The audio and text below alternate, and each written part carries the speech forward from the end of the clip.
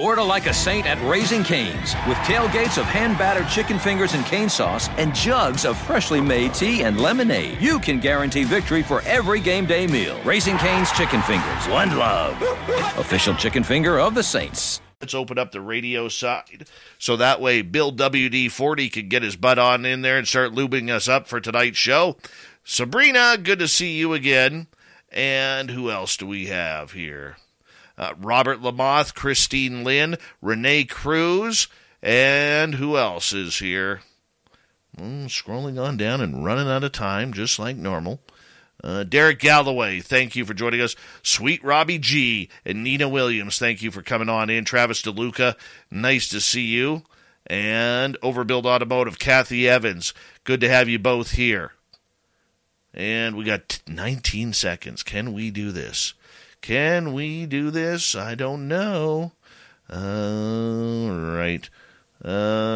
Probably not. And sorry, it's Australia, not New Zealand for Sally. All right. Horns up. Let's rock.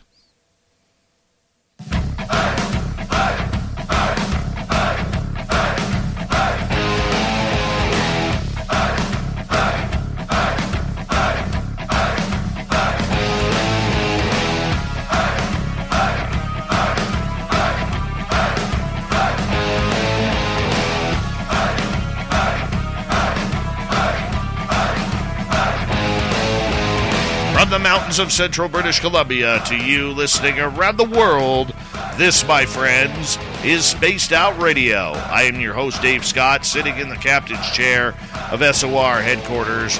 We welcome you to tonight's show on our terrestrial affiliates around North America, digitally on Odyssey Radio, TalkStream Live, and KPNL. All of our archives are free.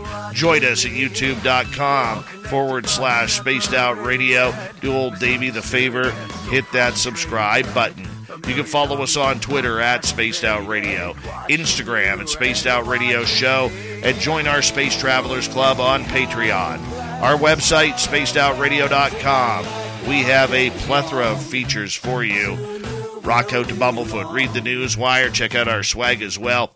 Tonight's show is brought to you by Chive Charities. Help make the world 10% happier by visiting Chive Charities today. You can find them on our website. We have a power show of information tonight. Former United States Army Major Paul H. Smith is with us to talk about remote viewing, Project Stargate, and much, much more. Then in hour number 3, Steve Stockton returns with some more weird stories from Among the Missing. Then Little Timmy Senor will round things out with the UFO report. Paul H. Smith, former U.S. Army Major, is the author of Reading the Enemy's Mind, Inside Stargate, America's Psychic Espionage Program, and The Essential Guide to Remote Viewing.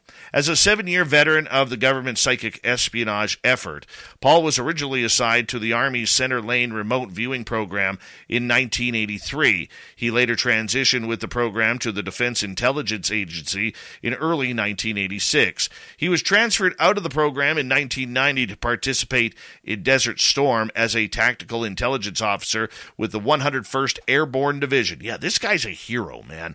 During his years with what ultimately came to be known as the Stargate program, Paul served concurrently as the operational remote viewer, training instructor, unit historian, recruiting officer, and security officer.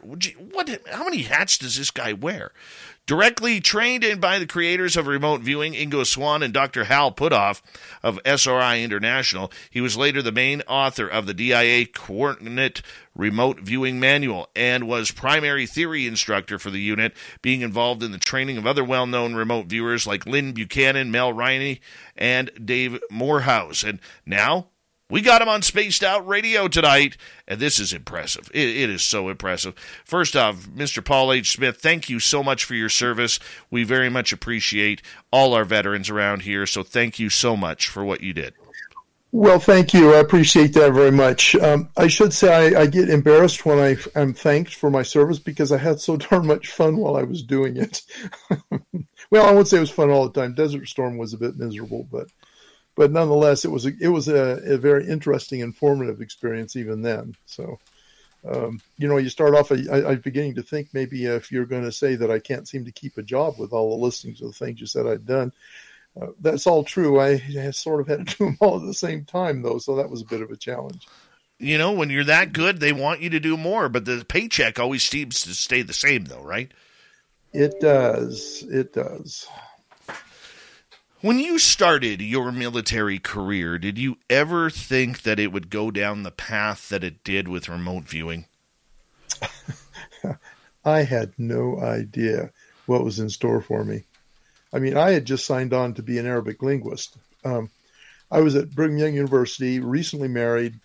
I was making $2.50 an hour doing botanical illustration for the botany department there. And I really wanted to get into Middle Eastern studies. The problem was that BYU at the time didn't have a Middle Eastern studies program. They got quite a good one today, but back then they didn't. And they did have offer Hebrew courses. I'd taken all those, but I wanted to learn Arabic. And so my then wife said, well, the Army will pay you to learn Arabic. And I thought, well, let's see, I'm making $2.50 an hour. I'd have to pay to learn it from a university. I'll give it a try. I had no clue where things would lead from there. How long did you serve for? 20 years. I retired at 20 years. Wow. I mean, you look back on those 20 years. I mean, I could just imagine what that would be like, everything you've seen around the world, never mind the remote viewing, but what you've seen around the world, from hot spots to trying to cool temperatures down in other areas, and then the remote viewing happened. How did you get involved with that? Well, I had pretty much conventional Army career up to that point. I was enlisted for 3 years, and then I decided to go to officer candidate school.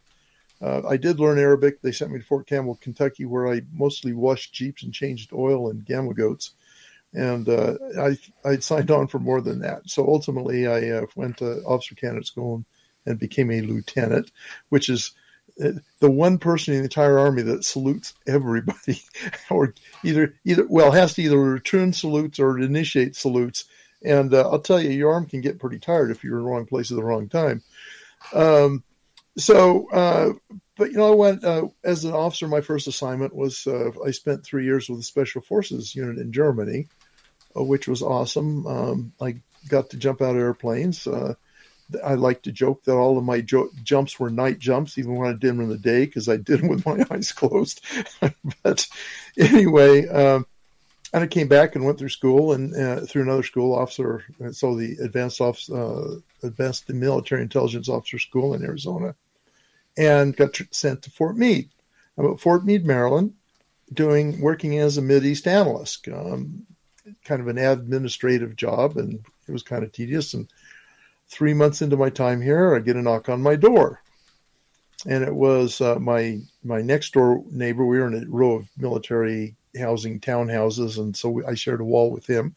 His name was Fred Atwater. We call him Skip today. And my across the street neighbor, Tom McNair. And these guys were a little odd. Neither one of them wore a uniform, but they lived in military housing, and their door said Captain Atwater and Captain McNair. Tom had a full beard, and he walked around with button collar shirts and jeans, and I thought they must be some kind of human intelligence people, and we call HUMINT, the ones who do the actual interact with real spies on the ground and stuff. And they said, no, we don't do that. I said, well, what do you do? And they said, we can't tell you. And so, okay, well, they come and knock on my door, and they say, Paul, we think you might be good at what we do. I said, well, can you tell me now what that is? They said, nope. How am I going to know whether I could be good at it or not? They said, well, we'll give you some tests. And I took the tests, and they were mostly conventional psychology tests. They were looking to make sure I fit the profile of what they had found to be a successful remote viewer at the time. And then they read me onto this program. I like to say when I tell this story that it was like my Men in Black moment. So, Tommy Lee Jones is reading on Will Smith to the Men in Black program, and he essentially says, you have to sever all human connections. You have to have your fingerprints erased. I can't remember if that's really part of it, but along those lines, and all these things you're supposed to do. And the read-on that they gave me was more draconian than I had even for top secret special compartmented intelligence. It had even more things I couldn't say or do. In fact, I even had to pretend I wasn't in the Army to anybody who didn't already know I was in. And so I'm thinking, whoa, what the heck is this all about? And then Tom says, okay, now that you've signed these indoctrination documents, here's essentially a glorified non-disclosure agreement is what it amounts to, really. He said, our mission here is to collect intelligence against foreign threats using a parapsychology discipline called remote viewing. We're essentially inviting you to volunteer to become a psychic spy. And I thought, that is awesome. So Tom says, you don't have to tell me right now whether you got 24 hours to decide. And I said, I don't need 24 hours. I absolutely want to do this. But what he doesn't know is that as he's talking about this, my brain is going, and all this is true. When I was a kid, I was fascinated by ESP stories and science fiction and fantasy. And I had even been involved in a science fair project in junior high, testing ESP, that had totally failed. So at that point, I'd become a bit of a skeptic. And I thought, oh, it's fun stuff to think about, but it must not really be real. Well, now here's this guy with a beard, right, telling me that there's a line item in the federal budget that pays for a program that teaches people how to be psychic. And my brain says, you had better not turn this down. I absolutely wanted to do it. And he was kind of shocked by that, I think, because I don't think they'd had people react quite that enthusiastically in the past. All of them had kind of been blindsided by it and hadn't really had the kind of preparation I'd had, such as it was. I gotta ask you, I mean, what was the testing like? What did they have you doing? So in the testing or in the program? To test you to see if you were good enough for the program. Well, they had a fair amount of research that suggested the kind of person that would be successful as a remote viewer. Mostly, of course, they evaluated and assessed successful remote viewers, and then they went looking for people like that. And they're more interested in personality, and psychological profiles, because they figured if this person is enough like in psychology and personality like other remote viewers, successful remote viewers, then their possibility of being good is much higher. Now, there was also a few other criteria they're looking for. So one thing is, first of all, you had to be accomplished in your military career. You had to be successful. Your report cards had to be good. You had to show that you were competent in just your regular military intelligence activities. They were looking for people above average in intelligence. And I know people will make a joke about this, but generally speaking, that's true of not just military intelligence personnel, but it's actually true, especially in the officer corps, in the entire military, even back then. Now, I'm not saying, we're brilliant or anything like that, but just tend to be above average in intelligence, which turns out to be a very valuable trait when you're trying to survive on the battlefield, as you can imagine. And then the final thing they're looking for is an officer who was involved in a creative pursuit, like studio art or musical performance or creative writing, and also had language facility. Even though there are a lot of people who do languages in military intelligence, it still was an indicator of potential success here. Well, they discovered that I had majored in art in college and worked as an illustrator for a while and did paintings and stuff, that I had been playing guitar for about 20 years by that point, that I like to write short stories and send them off and get them rejected by short story publishers, and that I was fluent in German and had competence at the time in Arabic and Hebrew. And so it's kind of like they said, well, he may not work out, but we can't not try him. And so they gave me the opportunity, and they were pleased with what they got. I never say that I'm the best remote viewer ever, because I don't think that's possible to know to begin with. But I was certainly good enough that I was able to satisfy the needs of the program. When they tell you that, hey, we are actually conducting psychic espionage around the world, whether it's the Kremlin, whether it's North Korea, or inside the forbidden temples of China, I mean, what is that like when all of a sudden you've never been there before, you've only looked at the buildings through pictures, and now you have to pick out, documents and conversations of what is going on within these buildings. I mean, how does this set up? I'm not even sure what that question meant, but I'll tell you what, I'll answer the way I think you meant it. So first off, it's a real ride, I have to tell you. It was awesome. My first few days and months and weeks and months as a remote viewer and remote viewer trainee, it was just like I've died and gone to heaven. This is awesome. Now, of course, I always had a lack of confidence, as most people do when they first start out, particularly when my job was in the balance here, right? This is something that I was afraid if I screwed up, they'd fire me and send me off to an infantry unit somewhere. But you don't actually know. And in fact, it's still true. Remote viewing isn't 100% activity. There are people out there who tell you that, even some of my former colleagues who should know better. It's not 100% activity. So that at any given time, you may blow a session, even no matter how good you are. In fact, Joe McMoneagle, who is arguably the best remote viewer out there today, he messes sessions up. He fails on some of them, and he admits that candidly. The thing is, when he's on, it's scary good. When he's successful in a session, it's scary good, but you miss some of them. And so here I am, and I miss one, and I think, oh no, they're going to fire me. And then I get one that works, and then I get another one that works, and then I miss one, and I felt a little bit less like they were going to fire me because I was getting a fairly decent balance of successful sessions. And then ultimately, I start working real world sessions, and at that point, you don't know how well you did most of the time for a long time. But the things I did find out about, we did quite well on. So I am absolutely convinced I didn't answer the question you asked, but I answered some question or other. Well, I guess what I was trying to get at is, what is it like when they throw you a target at, let's just say they want you to check out a meeting inside the Kremlin or what's being discussed or the books that are on someone's desk or whatever. I'm not sure how it works, but how was that put together when they would put an assignment in front of you? So the scary thing about this for some folks is you have no idea what target it is they want you to address. Viewers are blind to the target. Usually they just give you a number. And the number stands for the target, but it didn't tell you anything consciously about the target. So the example I like to use is 8675309. Okay, let's say they give you a number 8675309, and just in practical terms, let's say it's a training target, and the target is the Eiffel Tower. They don't tell you that it's the Eiffel Tower.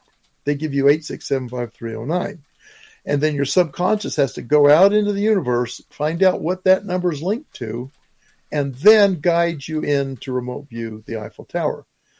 And you may never become completely aware that the target is the Eiffel Tower. But if you're good, well-trained, and luck is with you that day, you can actually describe it in very good terms, perceptually, without your senses ever actually being involved. And that's, of course, what extrasensory perception means. It means that you have perceptions, but those perceptions come into your mind without ever going through your sensory apparatus. And so it's outside your senses, which, of course, is, according to scientists, impossible. But it isn't, because it works. Have you ever combined remote viewing with astral travel? No. People ask if they're the same thing. In fact, I've regularly run into people say, well, remote viewing is just out-of-body experience or astral travel by another name. And in fact, it is not. It is significantly different. Now, they may be related. They may be, I believe, and so did Ingo Swann, the guy who originally created remote viewing and named it. I agree with him on this, but I sort of believe it from my own experience, that there's this underlying mechanism that makes all psychic behavior possible. And all we're doing when we remote view or use clairvoyance or scry or, heck, I don't know, even channeling, whoever, all of those various things, is accessing that underlying capability and just applying it in different ways. It's like like a Swiss Army knife, right? One mechanism, say remote viewing, is the knife blade. Another one is maybe the scissors. Maybe clairvoyance is the scissors. Maybe let's use a better one. The corkscrew is I don't know, channeling, whatever, right? It's all probably comes from the same ability, but it's just different ways of employing it, I guess. Yeah, that's kind of what I think about it anyway. Do you think it's dangerous to combine the two? Or to try and combine remote viewing and astral? So I answered half of the question I want to answer there. So, but they are different, and you can't do both of them at the same time because they are different enough that you can't, right? They might be on the same spectrum. So I'm going to kind of lump astral travel and out-of-body experience together because in many respects they're similar, right? So they may be on one end of a spectrum, and then remote viewing's on the other end, okay? So the difference is this. So in astral travel or OBE, you really feel like yourself in some way, your consciousness, whatever, some aspect of yourself, goes outside of your body and goes to another location or does, perceives things out there. Remote viewing, you're totally aware that you're sitting at a table with a stack of paper and a pen. If you have a monitor, somebody's at the other end of the table, and that you're proceeding to perceive and describe this thing, the target, whatever it might be, and yet you are fully aware of being here. It isn't like some part of you goes out. It's not like that at all. And then there's two other really critical differences here in terms of application. So remember, this was meant originally, when it was first developed, it was just meant a way of being psychic. But then it got developed fully in the military. It's game day at Raising Cane's. If you want to order like a saint, it's the action off the field you need to focus on. The only play you're running is chicken. So what combo are you picking? Make it a perfect season. We've got tailgates of hand-battered cooked-to-order chicken fingers and cane sauce, and jugs of freshly made tea and lemonade. All available to order online or on our app. This season is about to be unbeatable. Raising Cane's Chicken Fingers. One love. Official chicken finger of the Saints. Sunbelt Federal Credit Union has special deals on certificates of deposit. For 10 months, you could get a return of 5.27% annual percentage yield. And Sunbelt offers an amazing 5.33% annual percentage yield for 18 months. Visit a Sunbelt Federal Credit Union location today or learn more at sunbeltfcu.org. That's sunbeltfcu.org. $500 minimum deposit. SFCU is federally insured by the National Credit Union Administration. And the goal was to bring back information from foreign or at least denied locations or donate, shielded rooms, whatever, that could be useful. So in remote viewing, you actually are able to record that real time. You sketch, you verbalize, you write, you do all that stuff as information come in. It's like you're a conduit, sort of like a vacuum cleaner hose. It goes out to the target and goes and sucks up all the information and brings it back. Okay. Now, out-of-body astral projection doesn't work like that. In OBE AP, shall we say, you, whatever that means, goes to some place and experiences things and then ultimately comes back into the body. And at that point, then you download the information. And the problem, of course, is you're dependent on whatever perceptions and things you get. It isn't directed. The information you record is stuff you have to remember. It's not stuff you're doing real time. You have to remember, and you have to write it down after the fact. And the other thing, I know there's people who claim they can do this, but generally speaking, it seems that most OBE AP experiences are random. You don't go where you want to go. You go wherever you end up. And see, that doesn't work in an intelligence setting because they need you to go where they know the intelligence is that they need to collect. And so I think you can start to see how much different these two things are. If folks want to go to my blog, it's on my website, rviewer.com, and you go to blog, and there's a drop-down menu, and in there is an article I call Out of Body or Out of Your Mind. Okay. And it goes into more detail than what I'm saying here. So you may find that interesting. But from an intelligence perspective, it's much more useful to go there. Now, to use remote viewing than it is to do OBEAP. Now, here's an interesting thing. I've used the military description, military terms, military goals, intelligence collection, all that stuff. But the fact is, this isn't just a military skill. In fact, it isn't even originally a military skill. It's like a handheld calculator that you issue to a soldier, but you bought from the local electronics store. Right. I'm going to get you to hold on right there, Mr. Paul H. Smith, because we are going to go to break here at the bottom of the hour. Remote viewing, Project Stargate, and more with former United States Army Major Paul H. Smith right here on Spaced Out Radio. We continue right after this. Stay tuned.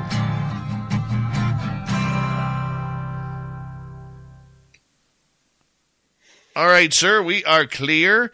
And just remember, our YouTube audience can hear us. We want to say hi to sweet Donna Spencer and the lovely and talented Kim Jellin, who is probably brushing and flossing her teeth right now. I'm probably pretty accurate on that. That's my remote viewing right now. We'll see if I'm accurate on that. I floss beforehand. I floss after. I'm an after guy. Okay, well, you're also a bit earlier in your day than I am. It's going to be midnight when I get done. Yeah, well. Oh no, but you have a show later on, don't you? I continue for 3 hours. We got you for the first 2. Okay, well, good. I'm glad I'm not you. Yeah, so interesting. I hope I'm not blabbing on too much. No, but that was a fast first half hour. You have to admit. Yeah. Well, you promised me a quick time. Okay. Uh-huh. Yeah. 90 minutes will feel like 15. How about that? Okay. That's good. So then 2 hours nominally would then feel like 17 or 18, right? Yeah. I don't know. My math pretty skills much are kind of 20, somewhere like that. Somewhere like that. So, okay, good. Yeah. I am so enjoying this right now. Thank you for doing this. I would feel so bad if you were bored. Oh, no, not on this topic.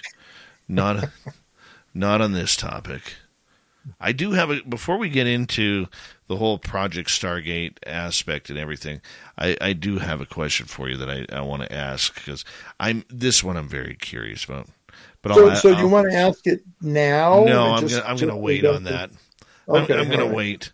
But we can teach them, right? We can tell them what the question is, and we'll just get the answer later. Is that it? The answer is 42.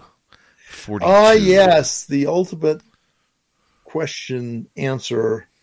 And we use it a lot. I mean, like every answer in the military logistics course is 42 trucks. So I never knew that.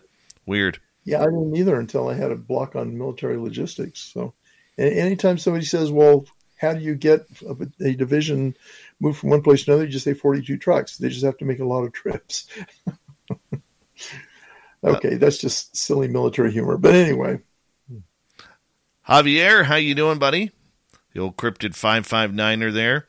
And King of Waco Mundo, welcome back. It's been a while since we had you here, but we're glad you're back, my man.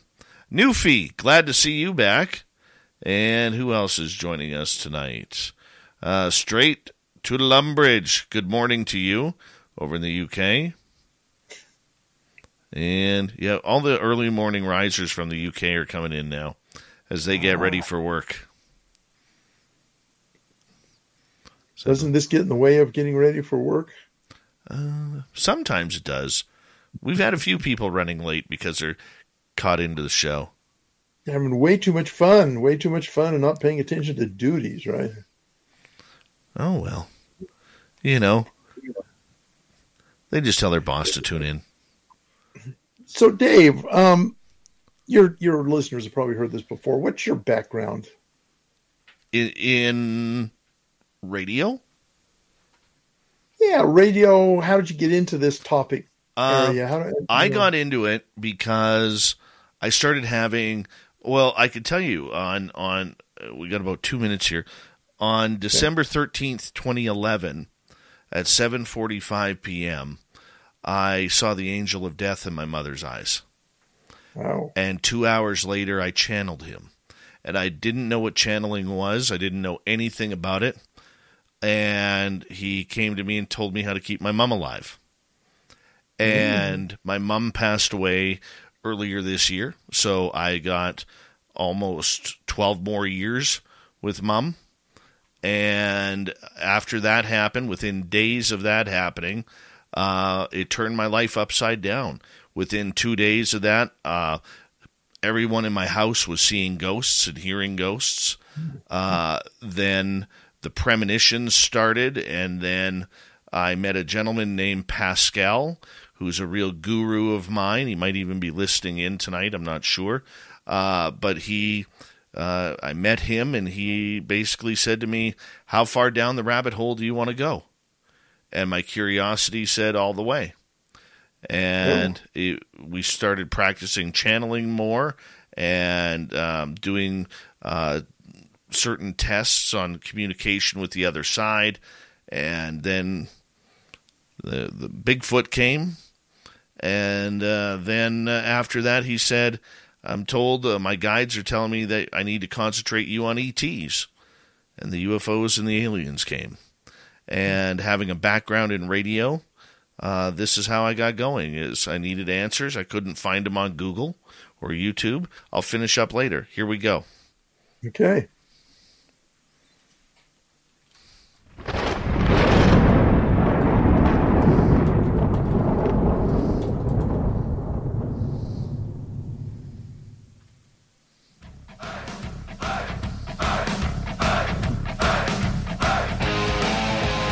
Second half hour of Spaced Out Radio is now underway. Thank you so much for tuning us in. My name is Dave Scott. Very much appreciate earning your listening ears. I want to remind you that if you've missed portions of this show or others, check out our free archives by going to youtube.com/Spaced Out Radio. Do old Davey the favor, hit that subscribe button. Our website is spacedoutradio.com. We have a plethora of features for you. Rock out to Bumblefoot, read the Newswire, check out our swag, follow us on Twitter at Spaced Out Radio, Instagram at Spaced Out Radio Show, and you can now join the Space Travelers Club on Patreon. Here we go, second half hour, talking remote viewing tonight. Our guest, Mr. Paul H. Smith, formerly of Project Stargate with the United States Army, where he ended his 20-year career as a major. Thank you so much, Mr. Smith. Appreciate you being here. I'm having a great time. I want to comment on a comment that's on the screen right now. Apparently, Kim Jellin said that your background is tidy, right? I asked the question about your background during the intermission there. And you notice my background isn't. I like to say I work in an explosion in a paper factory. Oh, this is just what I show the camera. You know, This is just what I show the camera. Well, as you can see, I make no pretenses about mine. So... another thing I wanted to just very quickly finish the soundbite on the last thing I said. Sure. And that is, I want people to understand, just because the military used this, it doesn't mean it's a military thing. It's available to anybody who wants to learn it, which of course I teach people that, but other people do too. And the thing about remote viewing is once you learn how to do it, it's very empowering, and it has plenty of civilian uses, and you don't even have to use it for anything practical at all. So anyway, that my little soapbox I jumped up on there for a minute. Achieve your financial goals with Sunbelt Federal Credit Union. With just a $500 minimum deposit, you can access high-yield certificates. 10 months with 5.27% annual percentage yield, or 18 months with 5.33% annual percentage yield. Visit your nearest Sunbelt Federal Credit Union location and learn more at sunbeltfcu.org. That's sunbeltfcu.org. SFCU is federally insured by the National Credit Union Administration. Hear that? That's the sound of your money slacking. Make it work harder for you at Sunbelt Federal Credit Union. featuring high-yield certificates of deposit with just a $500 minimum deposit, like 10 months with 5.27% annual percentage yield and 18 months with 5.33% annual percentage yield. Visit your nearest Sunbelt branch or go to sunbeltfcu.org. SFCU is federally insured by the National Credit Union Administration. Have you ever been caught while remote viewing? Well, I've had people walk in on me, but I don't think that's what you mean. No, that's not what I mean. Yeah. Only once, maybe. You'll hear people out there in the remote viewing community talk about, oh, I was seen or perceived by somebody at the target or something at the target. I've been observed. I know they knew I was there. It's very hard to tell whether that's real or whether that's imagination. One of the problems with remote viewing. So when people ask me what I teach people with remote viewing, you see I'll wind into the question here saying, I say I teach them three things. First, I teach them what the signal is like that you're getting, the signal with information. I teach them what the mental noise is like that is always going on and gets in the way of the signal. And I teach them how to tell the difference. Okay. Now, of course, as they say, the devil's in the details. It's easy to say that, but remote viewing, learning how to do it very well, is a very intense and sometimes long-term process because learning those three things is the biggest challenge. Okay. So, and you know what? I said I was spiraling around your question, and now I've got stuck. Okay. Tell me what you said again. What is it? Well, had you ever been caught remote viewing? Oh, yes. Good. Yes. So the problem with remote viewing is there is this imaginative component of the mental noise, and it can be really tricky to sort that out. And so it's quite possible to convince yourself that you are being perceived by something or someone at the target when you really aren't. Okay. Now, does that mean you can't be? And before I would say no, but I had an experience in which I'm pretty sure something at the target actually was aware of me being aware of it. Okay. Now, can I prove it? No. Am I going to say I'm absolutely sure it happened? Well, I'm sure it happened. Whether my interpretation is true or not, I'm not sure of that. But this seemed so real, and it was the only time it ever happened, that I have to say the answer to that question might be yes. I'll tell you about the event here in a second. The answer might be yes, but I can't be absolutely sure. Okay, so here's the answer to the question. I was actually remote viewing the moon. So I mentioned Ingo Swann before. I'm guessing a lot of people in the audience probably have heard his name, but I'm guessing a lot of others haven't. But Ingo, once long after all my microphone is slipping off. Sorry, guys. How's that for breaking the suspense? Anyway, so it's chasing me. After we were done with training, I was still in the Army, but towards the end, Ingo was no longer affiliated with SRI International. Hal Puthoff had long ago left the program. Ingo started using me on some of the projects that people asked him to do. And one of them was remote view the dark side of the moon, specifically a location that seemed to have some kind of interest or something unusual about it. Now, I didn't know the target was the moon. Again, remote viewers have to be blind to the target. But they did use what you would call geographical coordinates if you were doing them on the Earth. They're lunar coordinates, but I didn't know they were lunar coordinates. And in the process of perceiving what was there, I realized, first off, hey, there's no air here. You can't breathe here. What the heck have I got myself into? And then I noticed these really sharply formed mountains and valleys, if you will. I didn't identify them as craters quite yet. And then I perceived what seemed to be this massive underground cavern that actually had stuff going on in it. And one of the things was this, as I now know, interpreted anyway, as a space vehicle that was emerging. It looked a bit like a manta ray. And I did a sketch of it, which I don't have handy, or I'd hold up the camera. And it seemed to be part biological and part technological. Now, you have to understand, of course, Battlestar Galactica, the second iteration, in that they have these quasi-biological ships that are both mechanical and technical and biological. And I think Stargate Atlantis had some of those too. Anyway, these are all science fiction ideas about this. But my lunar session was years before those things came out. And so this was not something that I could have seen in popular culture. And so I'm getting this impression of part mechanical, part biological, which was really kind of surprising to me. And one thing I've learned in remote viewing, the things that surprise you are often true. Okay, not always, but often true, because things that don't surprise you can often be concocted, invented by your left brain, trying to figure out what the target is and giving you the wrong answer. But this just totally surprised me. It's not something I was expecting. And as I'm perceiving this thing, I realized it was in some way sentient. We're talking about a sentient machine, essentially, and this is not AI. This is biologically sentient. And in the process, I had this strong feeling that it was perceiving me at the same time and not happy about it, not happy that I was remote viewing it. I also sensed, so I wasn't scared, that it was powerless to do anything about that because it was on to do something else, but it was not pleased that it was being spied on, if you will, by a remote viewer. So that's the only occasion when I feel like I may have been detected by at least a sentient entity of some sort at the target. May I ask a follow-up question, if you don't mind, on that?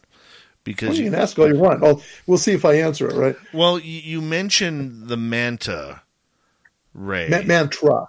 Mantra. Oh, no, I'm sorry. Yes, manta. I'm sorry. It's getting late for me. Was the manta ray the craft shaped like that, or did it have a picture of a manta ray on it?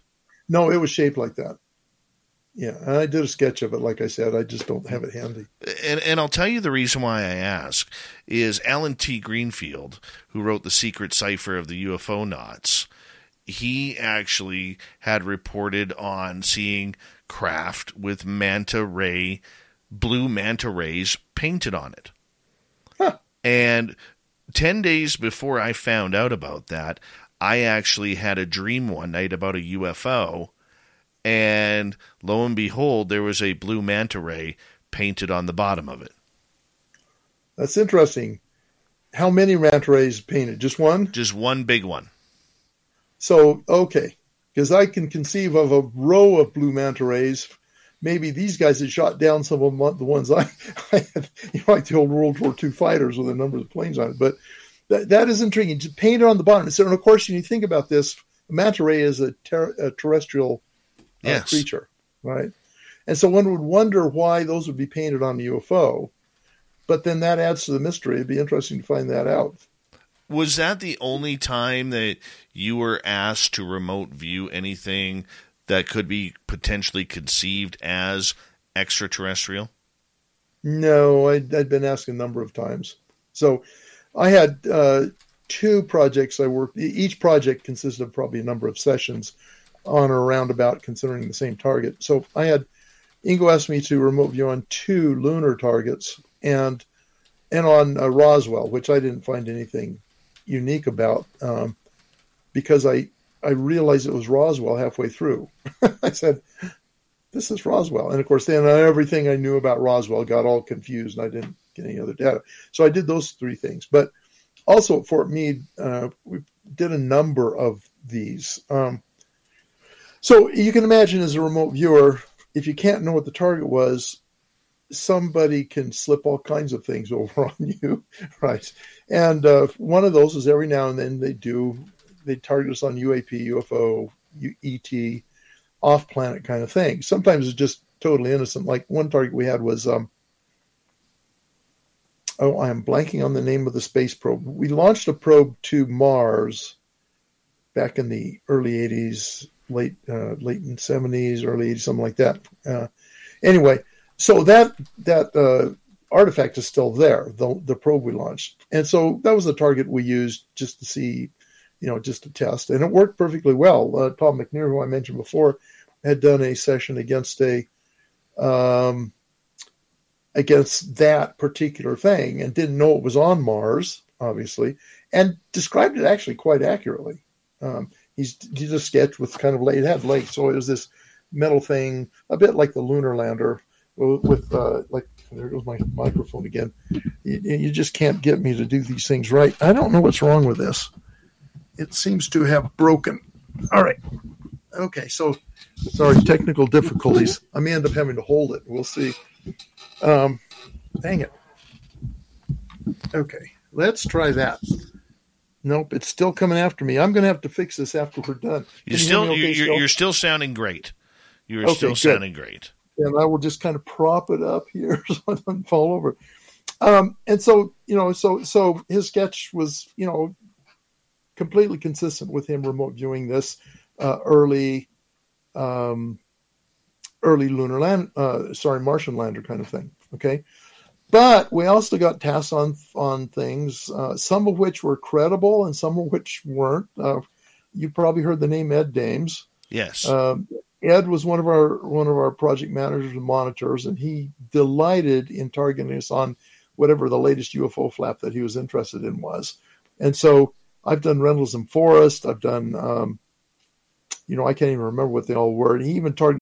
Achieve your financial goals with Sunbelt Federal Credit Union. With just a $500 minimum deposit, you can access high-yield certificates. 10 months with 5.27% annual percentage yield, or 18 months with 5.33% annual percentage yield. Visit your nearest Sunbelt Federal Credit Union location and learn more at sunbeltfcu.org. That's sunbeltfcu.org. SFCU is federally insured by the National Credit Union Administration. Hey, I'm Matteo Uccelli. Listen to my debut album, Matteo, out everywhere now. 'Cause you were right and now I know I was wrong. Oh, I'm here 'cause you're still walking through my dreams at night. Oh, I'm here 'cause I'm still wishing it was me in your life. I'm here 'cause all I taste inside my mouth is regret. I'm here. Just on things that I doubt were anything to him. Like he had to target us on the Supreme Galactic Council, but he had no way of knowing there was such a thing as a Supreme Galactic Council. He targeted me on one of the moons, I think Titan, one of the moons of, let me think, is that Saturn? I can't remember anyway. Titan is Saturn, I believe, yes. Yeah, or yeah. Jupiter, so, I could go through, there's a whole list of them. I went through and compiled them. Some of these I think were credible, particularly the ones that, so Skip Atwater worked us on some too. So here you are, getting me to talk about little aliens. I don't know any little aliens. I only know big ones. I'm just kidding. You remember early on, never mind. Okay. If I have to explain a joke, it's not worth telling, right? So anyway, Skip Atwater would work us on some, and the history of some of these were, well, interestingly enough, in early 84, he might have got him in 83. Hal Puthoff got the JPL photographs of Mars, where, these are the ones that, why am I blanking on his name? Hoagland. Hoagland made a big deal about, but we got them very early in their existence. And Puthoff got them and passed them on to Skip, and Skip would run us on these occasionally to see what it came up with. In fact, when there's a famous remote viewing interview with Joe McMoneagle that Skip was the monitor on, and the target was one of these photographs. Not the photograph itself, but the location depicted in the photograph. So those were interesting. But Skip had a couple of others. So one of the earliest remote viewers in the SRI program was a guy named Pat Price. He was he came along a little bit after Ingo Swann did. They were together there for a while, knew each other. And one day Pat comes in to the office, and he just has some spare time on his hands the night before, and he tells Hal Puthoff, he says, I wasn't doing anything, so I thought I'd remote view the alien bases on the Earth. And he plops a stack of pages down where he'd done sketches and verbal descriptions and stuff. And he said, there's 4 of them that I've been able to find. One of them is Mount Hayes in Alaska. One of them is Mount, I'm going to get this wrong, Pinatubo, I think, in the Pyrenees. There's one in Africa that starts with an N. And then there's Mount Zeal in Africa. And each one of these has a different purpose. The one in Mount Hayes allegedly was a repair base. Okay, so Hal gets these things. He passes on to Skip Atwater. Skip Atwater says, well, give these a try, but we don't know what they are. Well, we don't even know he's got them, right? And so he starts working us one at a time on various of these, and then collecting that information and kind of storing it away to see what it is. And he's still got this data somewhere. I think I even have some of it. I do have my sessions I did on it. And Mountain Hayes was the one I did, and Mel Riley, who was another prominent viewer, did. And we got some interesting stuff on that. And I don't know how much detail to go into here. I've been on this question for a while, but you can keep going. We're all glued to you right now. All right. Oh man, no wonder I can't move my arm. Anyway, I'll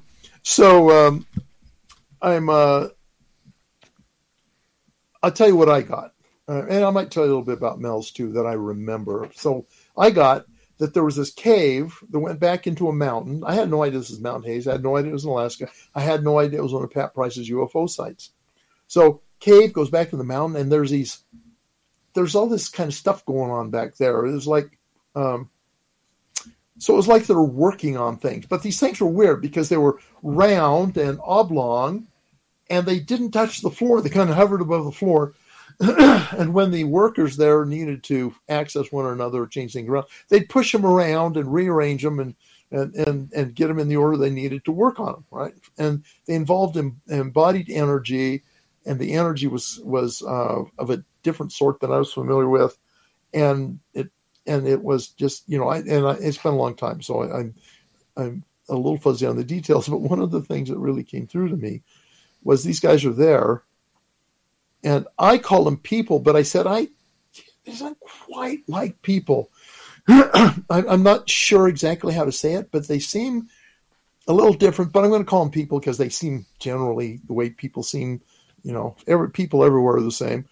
And I said, and they don't like being here. I said that it's like they're in a foreign location. They're stuck, and it's boring and tedious, and they just want to go home. And later, I found out that Mount Hayes is supposedly the repair base that Pat Price was talking about. And so that was kind of interesting. It also made me think, if I really was interacting with ETs, that, you know what, in some ways, they're not much different than us, at least when you get below the skin, and get into their personalities, if you will, or attitudes or whatever. That is incredible. I had no idea there was alleged repair bases in the mountains of Alaska. That's pretty incredible just to even think that. You still don't know that, right? You just know that there's claimed to be, right? I always am careful because so often, Mark Twain once said he didn't believe in reading health books because he's afraid he'd die of a misprint, right? Mm-hmm. So that's kind of how I treat UFO world, even my experiences with it is, it could be true, but until I get some really concrete evidence, I'm not going to accept that. Now, the beauty of the Tic Tac thing, which I don't want to go into great detail here unless it comes up as a question later, the beauty of the Tic Tac deal is we have a huge amount of multi-level information about this. And so one of the things I learned in my philosophy courses when I was studying philosophy of science is that the more sources of confirmation you get, the more likely something is to be true. So in other words, if somebody just tells you about something, you don't know that's true. But if somebody else shows you a picture of that same thing, then you start to have good reason to believe it. And if somebody else comes up and says, I saw that too, and I got a recording of this, and I was able to actually go up and make a tracing of figures on the side, you come to a pretty good state of acceptance. And in the Tic Tac thing, we have millimeter wave radar. We've got the entire Aegis system on the ships. We have gun camera footage. We have eyewitness reports. We've got, there's several different bands of radar involved. We've got FLIR imagery. I mean, we have all these multiple sources of confirmation, which is when a skeptic says, it's just fantasy or whatever they say to dismiss it. Those guys don't know what they're talking about. They absolutely don't. So, okay, I'm off on a tangent. So I never believe anything. I don't disbelieve it, but I never believe anything until I have a really good reason, additional information to help me ground it more thoroughly. I can totally understand that and appreciate, the accuracy that you want to bring to the subject. In regards to extraterrestrials, were you ever outside of Ingo Swann, maybe at a time when you served, were you ever asked to look into aliens? Are you allowed to answer that? Well, not other than what I've already said. Ed Ames had us looking at alien things, and frankly, his methodology I didn't really trust. Let's just say that. I didn't trust how he was doing that. Skip Atwater I trusted. He really understood the protocol. He knew how to get the most accurate information in the least amount of confabulation. But that would be the only time right off. I mean, I might think of something I forgot, but right now I can't think of anything other than those circumstances working with Ingo that I had anything to do with that. With your connection, we got 2 minutes to go here before we got to take a break here at the top of the hour. With your connections in what perceives to be connecting with extraterrestrials, do you believe that we are a planet that has extraterrestrials on it currently? Well, this is another one of those things I don't disbelieve. Some of the people I know, I'd swear we had extraterrestrials here. But first of all, I'm going to say I think it's quite possible. Are they here? Like, do we have a resident community? I'm not sure about that. I think it's more likely if we do have any that are like infiltrators that come and go. But, it's possible. Maybe there are some who are here all the time.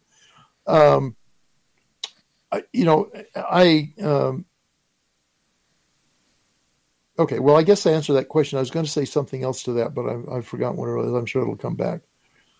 That's all right.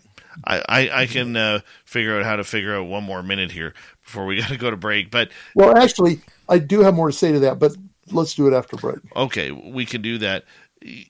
Did anything ever scare you, remote viewing? Actually, no, not in remote viewing, but I have to tell you, maybe I can get through in less than a minute here. I used to go over and cool down at the operations building. We had a bed. I joke we were the only Army unit that had a bed as part of our military equipment, right? And I went over and I'd lay down and I'd cool down, just kind of relax. And I kept letting my hand dangle over the side, and I get shocked. And what the heck is that? And I couldn't figure it out. Well, it turned out after a lot of investigation, and I started not wanting to go over there because I kept getting shocked, that there was a metal baseboard heater, and Skip had put a early primitive negative ion generator right near it, and it just had an open radiator thing, and it had charged that baseboard heater, and every time my hand got down there, it got shocked with the electricity. So I don't know. That's not a remote viewing event. So either way, you got the shock of a lifetime. And when we return on Spaced Out Radio with Paul H. Smith, PhD, author, researcher, remote viewer, we're going to get into more hot button remote viewing topics and your questions as well. It's going to be a jam-packed hour number 2, talking remote viewing. I love this topic. Spaced Out Radio continues right after this. Stay tuned. All right, boss, we're clear. Okay. I'm going to take a quick break here. I will be right back. I'm going to put you in the green room. We got about 6 minutes, okay? Okay, sounds good. Be right back. Stay tuned, audience. We got a good hour coming up next.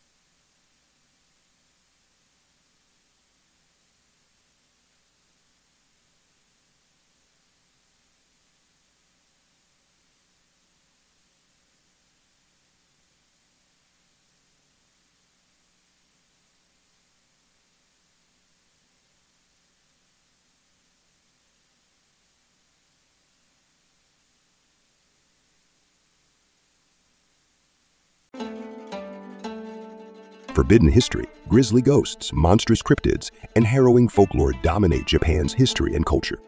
Mysterious Japan is a bi-weekly podcast presenting these spine-chilling horror stories, urban legends, and unbelievable histories in a campfire story format. Many of these tales have never been presented in English before. Our journey takes place where dark history and supernatural folklore collide. Mysterious Japan is produced, written, and translated by recognized Japan expert Dr. Heath Havey. Season 1 relates the unbelievable legends and ghost stories from the so-called Suicide Forest. Listen to Mysterious Japan for free on Spotify, iHeartRadio, or wherever you listen to podcasts. Learn more at our website at themysteriousjapan.com and be transported by unbelievable stories where the lines between reality and folklore become blurred in the Shadowlands of Japan. Once again, that's themysteriousjapan.com.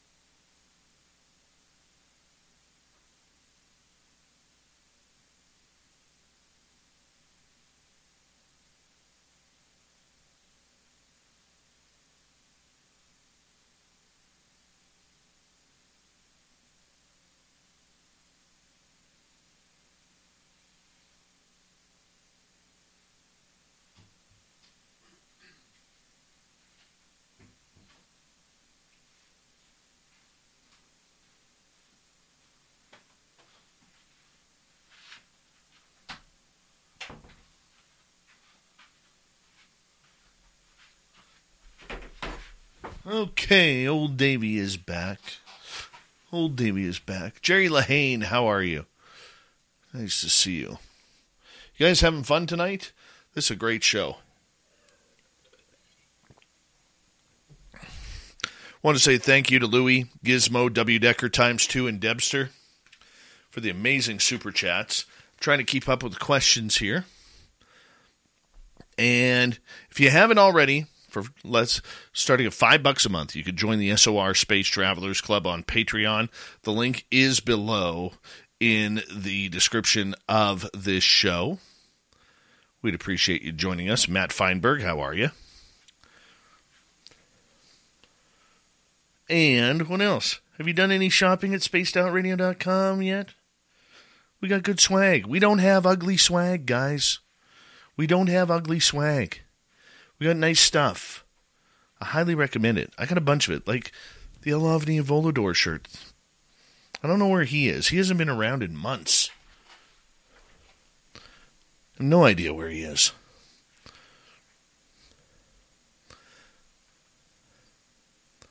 Thank you, Matt. Thank you, Jessica. All right, we got 25 seconds before we're going to launch here. And what a show. Man, this is awesome. Absolutely awesome. Going to bring Paul back in. Well, you caught me. I was trying to fix my microphone, but I think I succeeded just as you turned me on. Perfect. All right, here we go. So here's a question. I brought something to drink. Can I? You're listening to Spaced Out Radio with Dave Scott. Follow Dave on Twitter at Spaced Out Radio and on Facebook, Spaced Out Radio Show. Here we go with hour number 2 of Spaced Out Radio tonight. My name is Dave Scott. Very much appreciate earning your listening ears wherever you are on this beautiful planet we call Earth. Hello to everyone listening in on our terrestrial affiliates around North America, digitally on Odyssey Radio, TalkStream Live at KPNL. All of our archives are free. Join us at youtube.com/Spaced Out Radio. Just do me the favor, hit that subscribe button. The Desert Clam has set the password for tonight in the SOR Space Travelers Club. Radio Johnny-O-Meter. Radio Johnny-O-Meter is your password. Use it wisely, Space Travelers, as the Clam sets the password each and every night right here on Spaced Out Radio. Our website, spacedoutradio.com. We have a plethora of features for you. Rock out to Bumblefoot, read the news wire, check out our swag as well. Follow us on Twitter at Spaced Out Radio, Instagram at Spaced Out Radio Show, and you can join us on Patreon in the SOR Space Travelers Club. We continue on in hour number 2. Professional remote viewer Paul H. Smith is with us, and we are discussing the beauty of remote viewing. And maybe a little aliens has gotten in there, you know. We always try to sneak that in, but that's what we do. Paul, thank you so much for joining us. I hope you're having a good time. I am having a great time, yep. Right on. You ready to get going again? If you're ready, I am. I am ready. Okay. Now, I'm going to give you the choice. I got a few questions, or would you like to go to audience questions? Because I know they're piling up. Well, let's start with one or two of yours, just to increase the enthusiasm out there, and then we'll switch to audience. Can do. All right. The idea that you have remote viewed, whether it's on the moon or Mars or anywhere else, have you ever found extraterrestrial life forms on other planets or moons in our solar system? Well, I mean, my account of remote viewing that space vessel or whatever, the seemingly aware one, indicates yes. And I can't really at this point. I have to go back through all the stuff I did. I don't remember anything that stands out, but I think I certainly did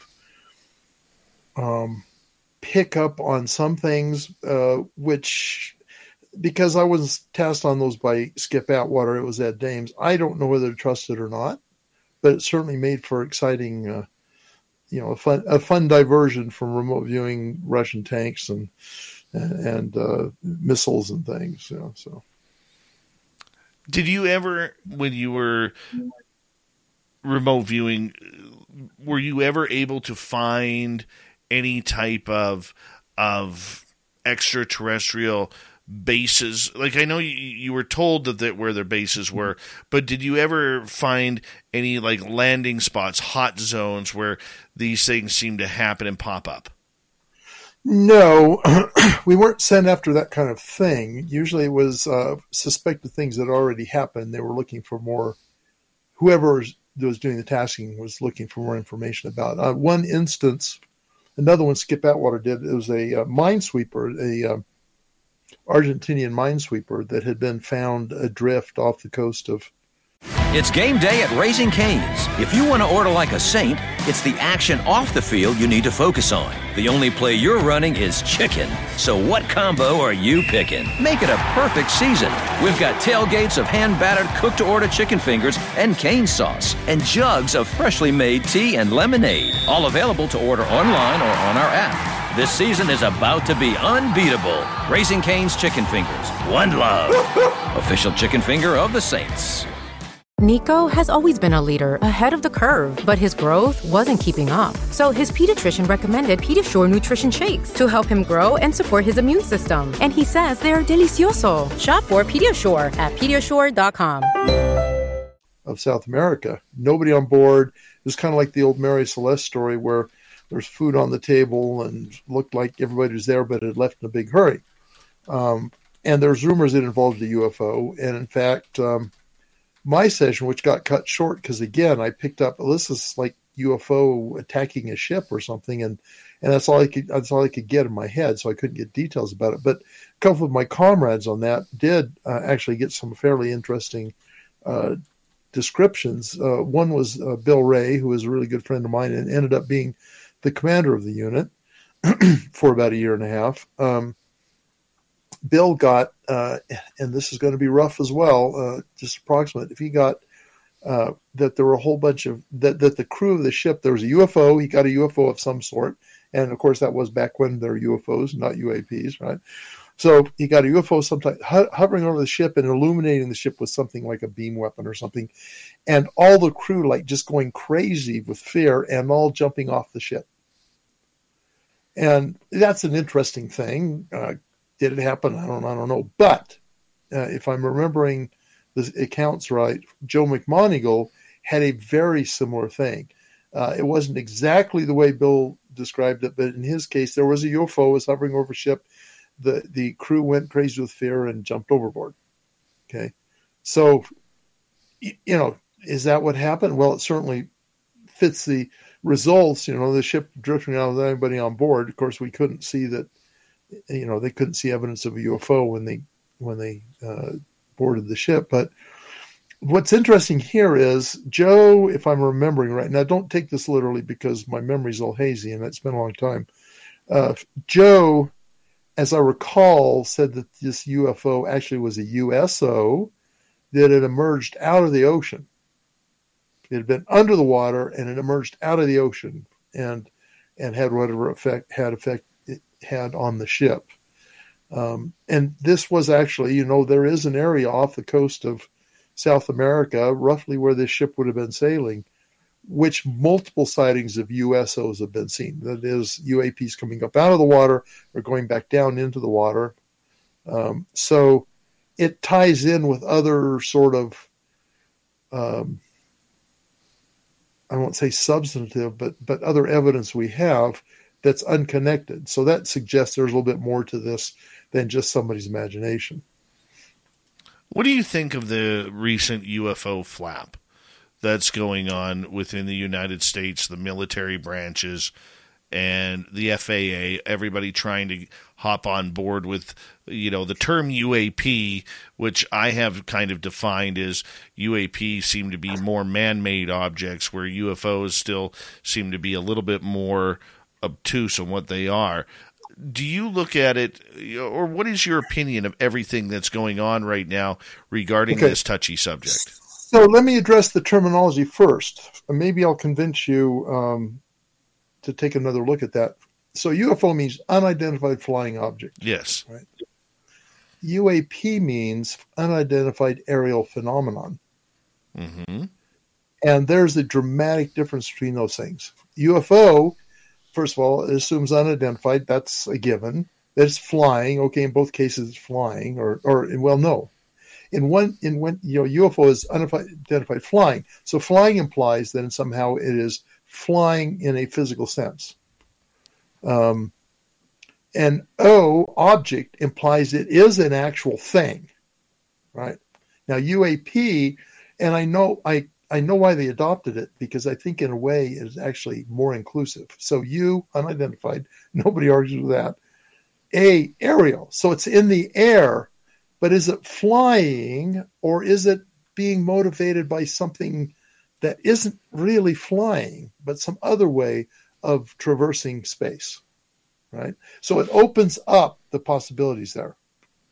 And then phenomenon doesn't specify it's actually an object. It might be something else altogether. It might not even be a physical thing. Okay, now I happen to think these things are, but this at least allows the possibility that it's something other than what we are assuming these things are. And in fact, if anything, UAP says less about it being a conventional human-created thing than UFO does.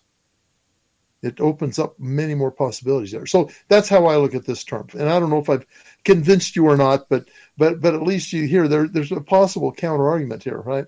So what do I think about it? I think it's one of the best things that's happened to the UFO community. And I already talked a little bit about this, the Tic Tac, event, which can I say this? So I knew about this long before it became public knowledge. I was actually asked to get a group of viewers together and remote view it without knowing what it was. I didn't know until after we remote viewed it what it was. And I'm not absolutely sure it was this one that, I've forgotten the carrier that was involved, the carrier group that is the one that's getting all the attention, because there have been other instances of this. It isn't just that. What carrier group was it? I've got Ticonderoga stuck in my head, but that's an old carrier. It was a Nimitz group. Nimitz, yes. So didn't just happen to the Nimitz group. It just happened to other carrier groups and other naval formations off of both coasts, and potentially elsewhere in the world. But here it was a little easier to observe. So anyway, I was asked to get a group of folks together, and I can't tell you by who, but you'd recognize them, to remote view it. We weren't successful. I'll tell you right now, we did not get it right for various reasons that I can't explain unless I tell you more about the project. And I can't tell you more about the project because I signed this massive NDA that I have to give up all my kids and my house. No, well, it's not quite that bad, but you get the idea. So anyway, but I was so happy to see the Tic Tac information start coming out in real time, and see Congress taking it seriously, see the various agencies taking it seriously. There were always people in these agencies that did, but they didn't have enough horsepower to get real attention going. And now it has broken out. Now, I'll be the first to say, I have not made UFOs, UAPs, my main interest. Certainly have not been my main interest. Remote viewing is where I focus, and I tend to be very conservative and very focused on real-time remote viewing with, against real targets and that kind of thing, and teaching people how to do it and all that. That's been my main focus. But unfortunately, I guess, I say unfortunately, it's not unfortunately, but I keep company with a lot of these prominent UFO, UAP researchers. So I and Hal Putoff are really good friends. We interact frequently. John Filane are friends, Eric Davis, John Alexander. Okay, there's more. Eric Davis at the, out at Skinwalker, and I'm friends with all of these guys, and not just, they know my name. We talk quite a bit. Okay. Jacques, not so much because he's off doing his stuff, but we do interact and often enough. And I kind of get kicked. I get dragged kicking and screaming into the UAP arena because of this, and particularly lately, it's because of this Tic Tac and all this other stuff we're doing now. And I think people say, well, what do you think of all this stuff about UFOs? And you get the all the different varieties of ETs and stuff out there. And I say, well, and I still think this, I say 90% for what's said about UFOs and ETs in public is baloney. But there's that 10% that isn't. And now the 10% is getting the real attention. And I think that's great. So, yeah, there's probably more I could say, but that answers your question, I think. There still seems to be a lot of cover-up with it, though. There still seems to be a lot of bouncing around the topic. The Navy doesn't want to play the game anymore. The Air Force refused. The Army's remained silent on this pretty much, except for this non-financial CRADA that they signed with the TTSA a few years back that turned into nothing. We know it's being studied. We know it's, people are having extraordinary experiences, whether it's sightings or whether it's abduction or contact or whatever it may be. Do you look at it as a veteran and somebody who's played the inside game as that this is a giant soap opera that continues to go round and round in circles, and those who are trying to bring out the truth about the phenomena being very, very real just keep spinning it into some sort of government narrative? So I don't know how giant it is. When there's something people are interested in comes out, they tend to exaggerate the importance of it in an agency where people aren't interested in it, right? So And having been on the inside, I know the government is not monolithic. People say, well, the government's doing this or the government's doing that. You know what? There are literally millions of people who are in the military services in the federal government, and none of them think exactly like everybody else, right? So there are vast swaths of the government which don't have anything to do with UFOs, don't care about UFOs, and it's particularly true of the military services. Their primary mission isn't to find out about UFOs or even to keep us from knowing about UFOs. Their mission is to defend the country, and that is a massive job.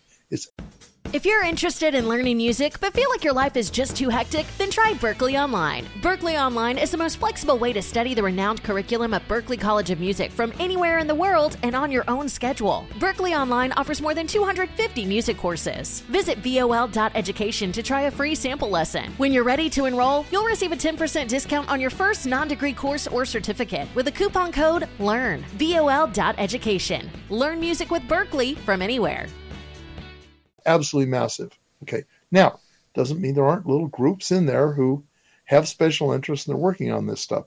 But we're talking probably less than 0.01% of the government, including the military, has anything to do with UFOs and ETs. Now, it still doesn't mean it's not important, right? And of course, the people of the United States, not just here, but around the world, have a massive interest in UFOs because it's really interesting, exciting, and could be a potential threat. There's no question about that. Now, there are folks out there who don't think they're a threat. Maybe we can talk about that later. I think they're potentially wrong, just potentially wrong, not necessarily wrong.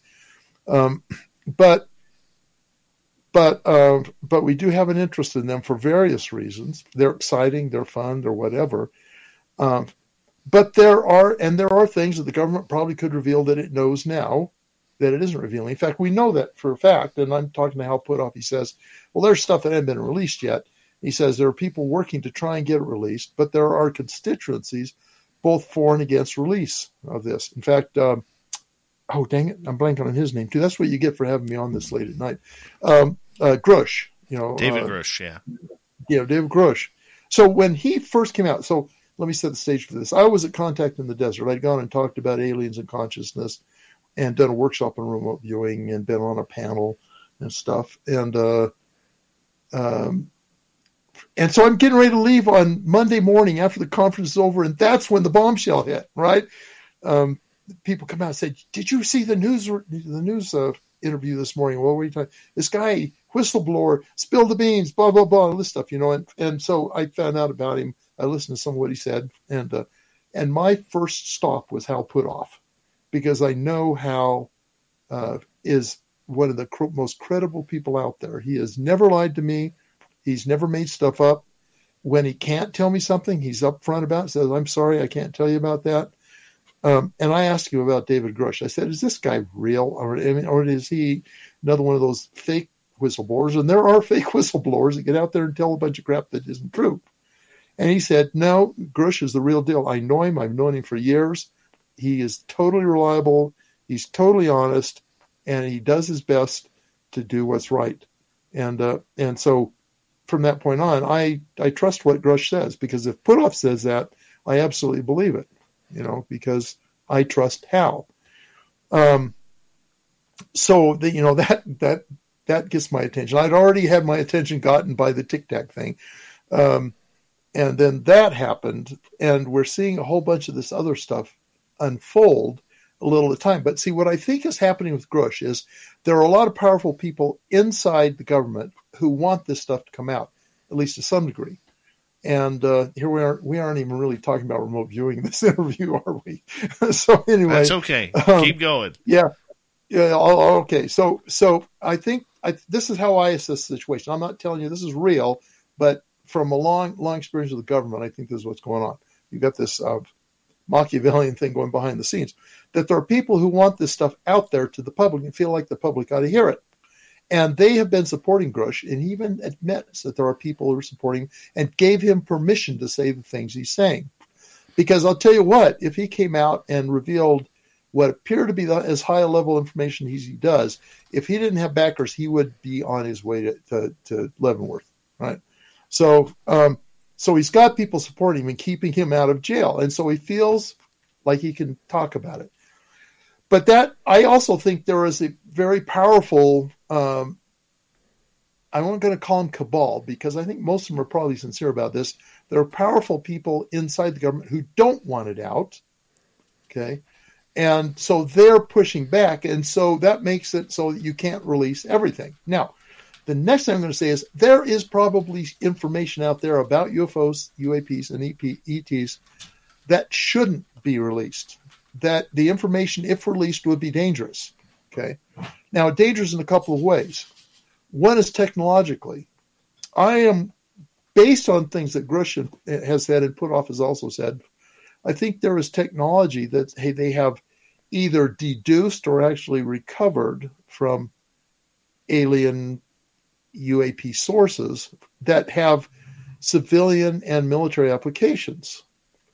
And for the civilian applications, economically, people, there are probably large companies that have been permitted to access this information and see what they can do with it. Now, people say, "Oh, those fat rich people running those corporations shouldn't have that kind of power."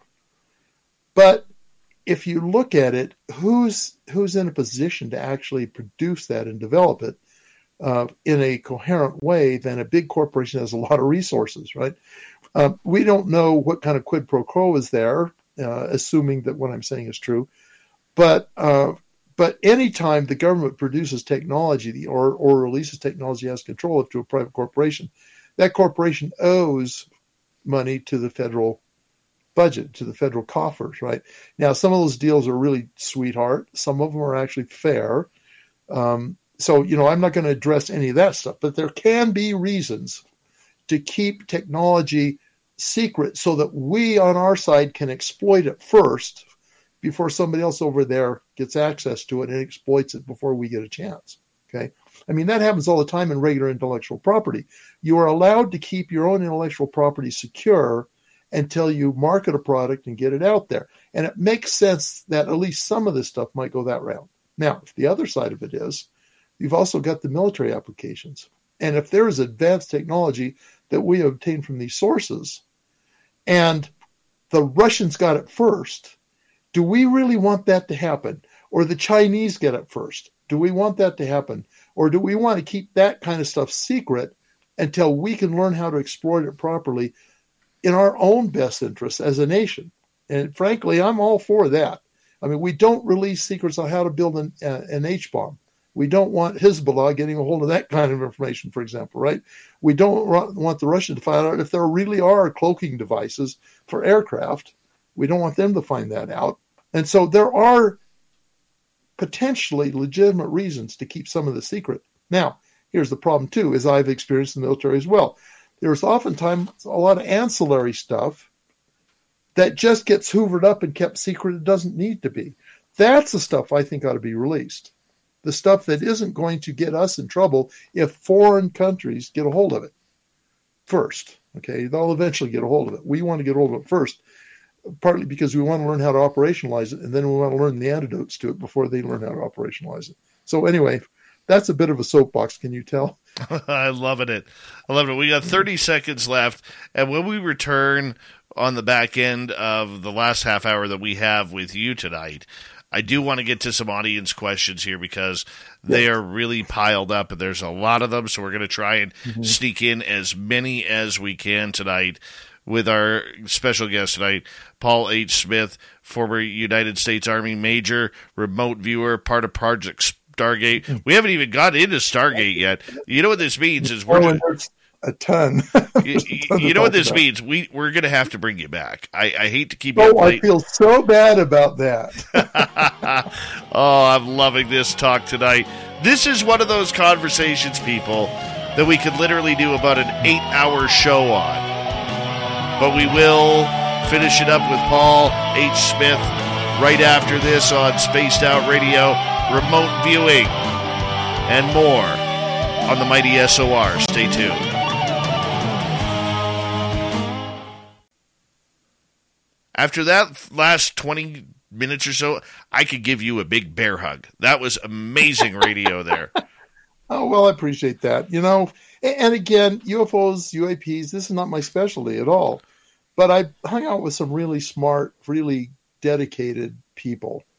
And they've been my education, really, And, I this is stuff I've learned, and some of it I've thought out myself, but it's based on what they've helped me understand. So, well, I would like to privately have a conversation with you about a couple of things that I have experienced personally, just to kind of get your opinion on them. But that's for another day, if you're okay with that. Sure, yeah. When I have time, I am welcome that kind of a get together. So right. Yeah, Hal Putoff and Jim Semivan, they're mystiques to me. John Alexander scares the daylights out of me, and ever since the first time I ever interviewed him on the show, and he yelled at me twice on the air, I thought it was great, but he intimidated the hell out of me. I mean, John's got to be a bit of a curmudgeon, I have to say. He's getting up there. He's surprisingly well preserved, but yeah, once you get to know him, or at least get the goods on him. I don't have any goods on him. What do you think? What do you think of all these rumors? And once again, we are still live on YouTube, so if you don't want to answer, you're okay with that. I'm okay with that. But what do you think about all these? Not something we want to save for the full audience too. So, what do you think of all the rumors about John, where he's gone to UFO conferences and people have stood up and said, "What were you doing in my experience? What were you doing there?" This has happened about 5 or 6 times at different UFO conferences where he's been called out by audience. If you're interested in learning music but feel like your life is just too hectic, then try Berklee Online. Berklee Online is the most flexible way to study the renowned curriculum at Berklee College of Music from anywhere in the world and on your own schedule. Berklee Online offers more than 250 music courses. Visit vol.education to try a free sample lesson. When you're ready to enroll, you'll receive a 10% discount on your first non-degree course or certificate with the coupon code LEARN. vol.education. Learn music with Berklee from anywhere. Audience members who've been taken. That's pretty funny. John is the kind of guy who, just by his very personality, inspires people to suspect him and whatever. I don't know the details here. I'm absolutely sure John was not literally there, nor did he have any kind of psychic influence there. He's actually more of a skeptic. Ironically, he's more of a skeptic than he is actually a UFO proponent. Now, he certainly believes the phenomena are real. He certainly believes they're really there and all that. But he also, he published a book, it's up on his shelf, UFOs. It's a blue cover. I can't remember the full title of it, in which he pretty much said the government doesn't know anything about UFOs, and he believed that. He believed the government doesn't have anything to reveal. It's just got some random facts and stuff, and it doesn't know anything, blah, blah, blah. And in fact, when Grush came out with what he said, about having retrieved craft and all that stuff, I forget who was talking to him, another mutual friend of ours, and said, "Well, John, what do you say now?" He says, "I guess this stuff is real." Oh my. Oh my. If anybody knows it's real, it's John. Well, I mean, he knew UFOs were real. He didn't believe in the government conspiracy suppressing information. And part of that is, I think he never got inside of it. People think he has a bird name. He's one of the aviary, right? Yeah. And of course, most people don't know what the aviary really was. Half the people in the aviary didn't know they had a bird name, right? In fact, most of them probably didn't. But he had this UFO working group in the Pentagon, and he had representatives, but it was an informal one. This wasn't sanctioned by the Defense Department, and it wasn't funded in the budget or anything else. This was something that he put together, and he just got an interagency participation from people who were like-minded, that really thought that there's got to be something there. And they attempted to burrow down in to wherever this information was, and he wasn't successful at that. people think he was because he had a working group in the Pentagon about UFOs, and people think he was because he is actually connected or at least acquainted with most of the major players in the entire field. But I think his skepticism comes out of, now he might come on and tell me I'm full of crap, but I think his skepticism comes out of the fact that he wasn't able to get anything out of the Pentagon that was concrete in terms of hidden information, hidden secrets, So right. I'm going to get you to hold on there. We got about 20 seconds left. Thank you, Human Carl, Louis ×2, W. Decker ×2, Deb and Gizmo for the great super chats. Very much appreciate your love. I may not get to all the questions for Paul, but we'll do our best here, guys. Here we go, everyone. Save them up for the next time.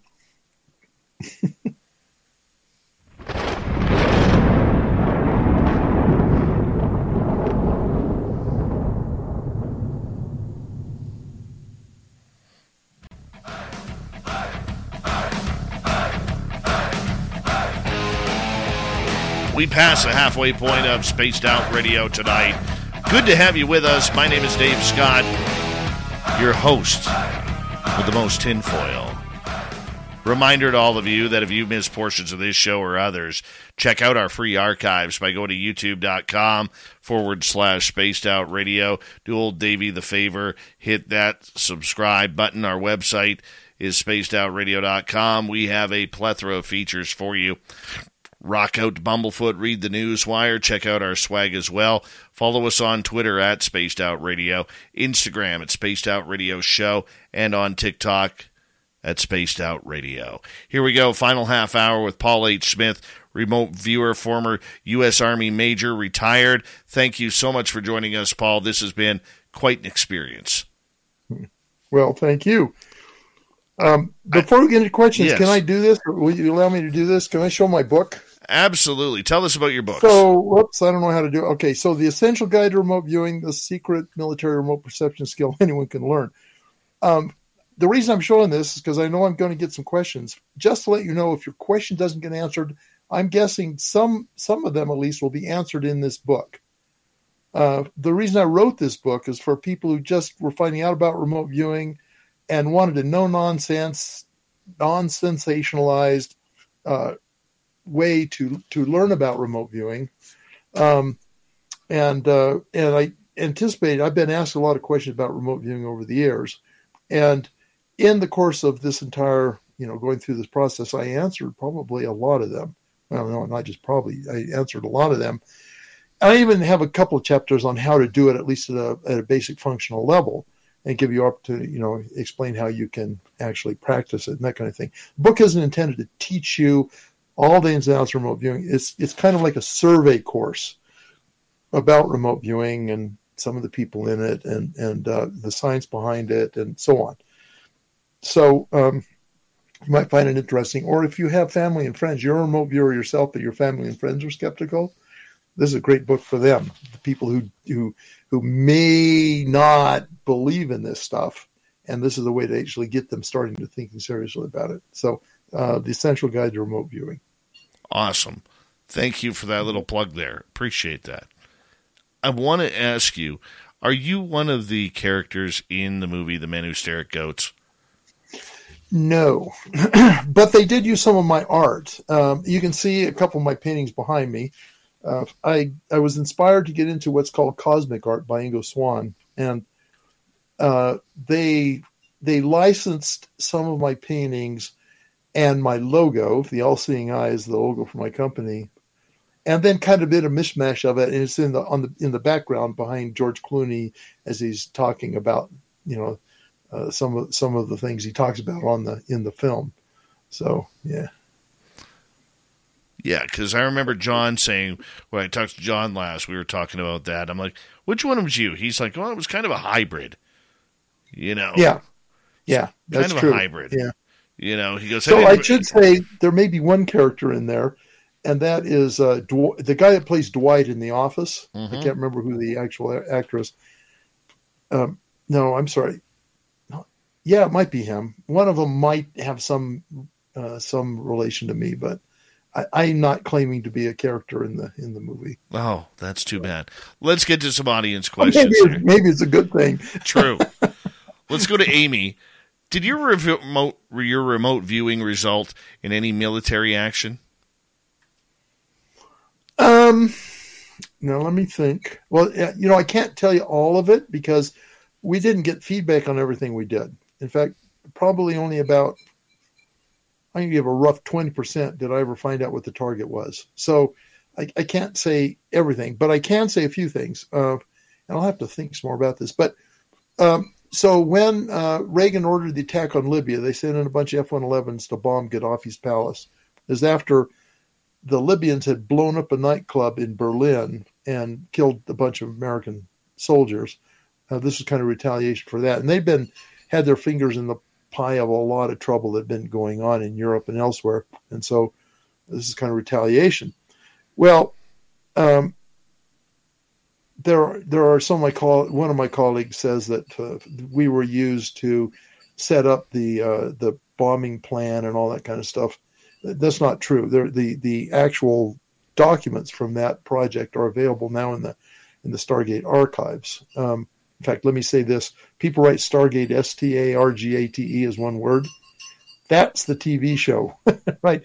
Stargate, the real name is STAR space, uppercase GATE. It's two words, and people always write it down wrong, and people get confused because Stargate, one word, is the TV show and the movie.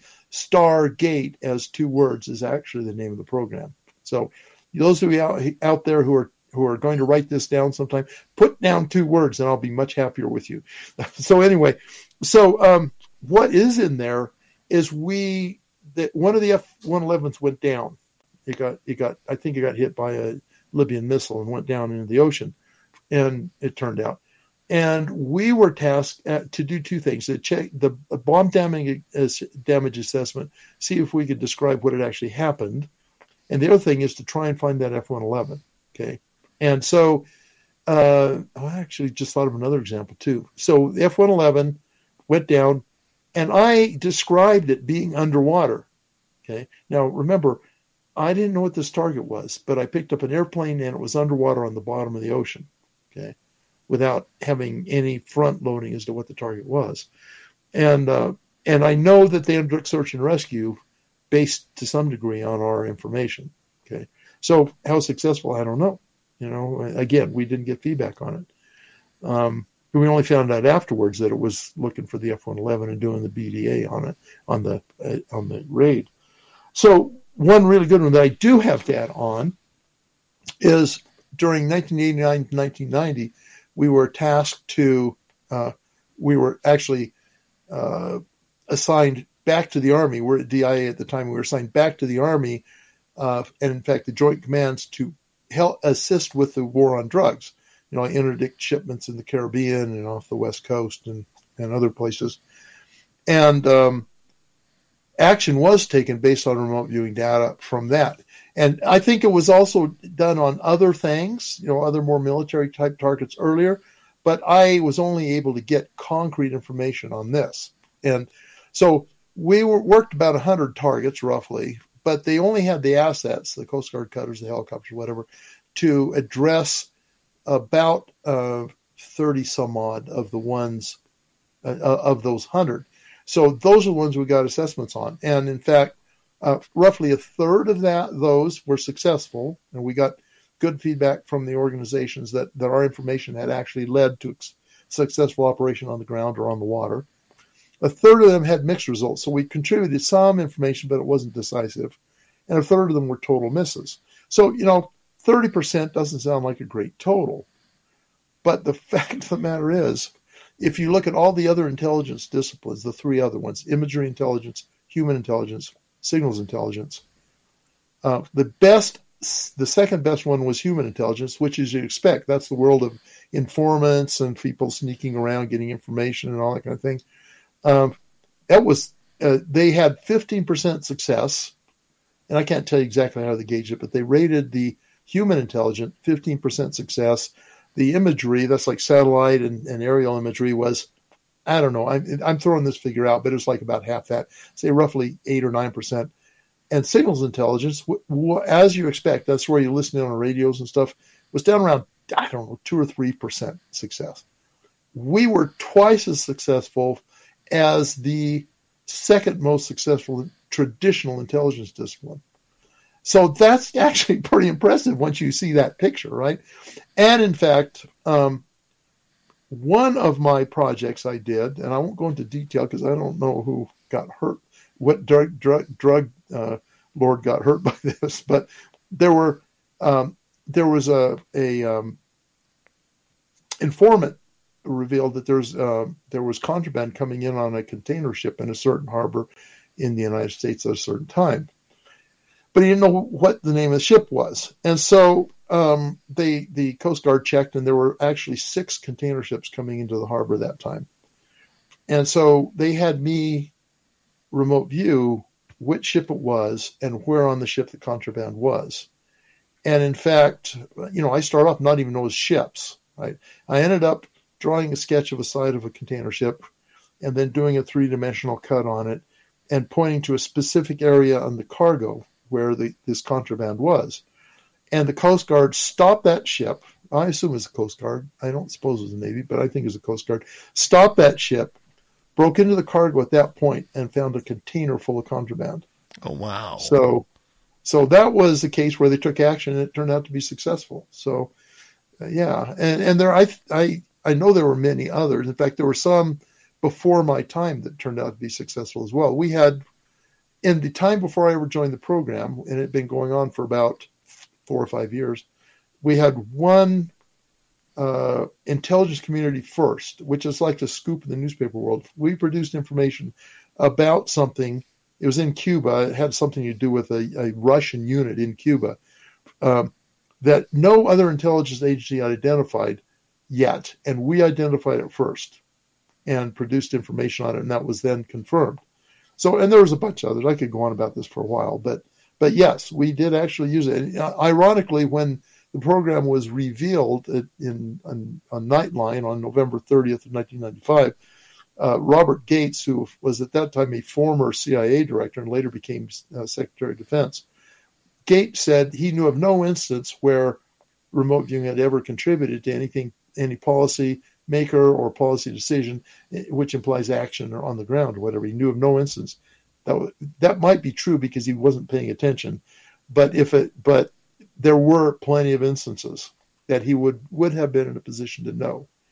But he was famous for not really caring about remote viewing. He really didn't want to have anything to do with it. So, all right, let's move on to another question here, and let's go to a former Marine, Black Dragon. Have you ever remote viewed the pyramid in Antarctica? No. Nice quick answer there. Perfect. I am not sure there's a pyramid there. I'm a little bit, well, the irony here is being a remote viewer and also getting a bit immersed, but not, as I said, kicking and screaming in the UFO community. I've also come to be more skeptical about claims.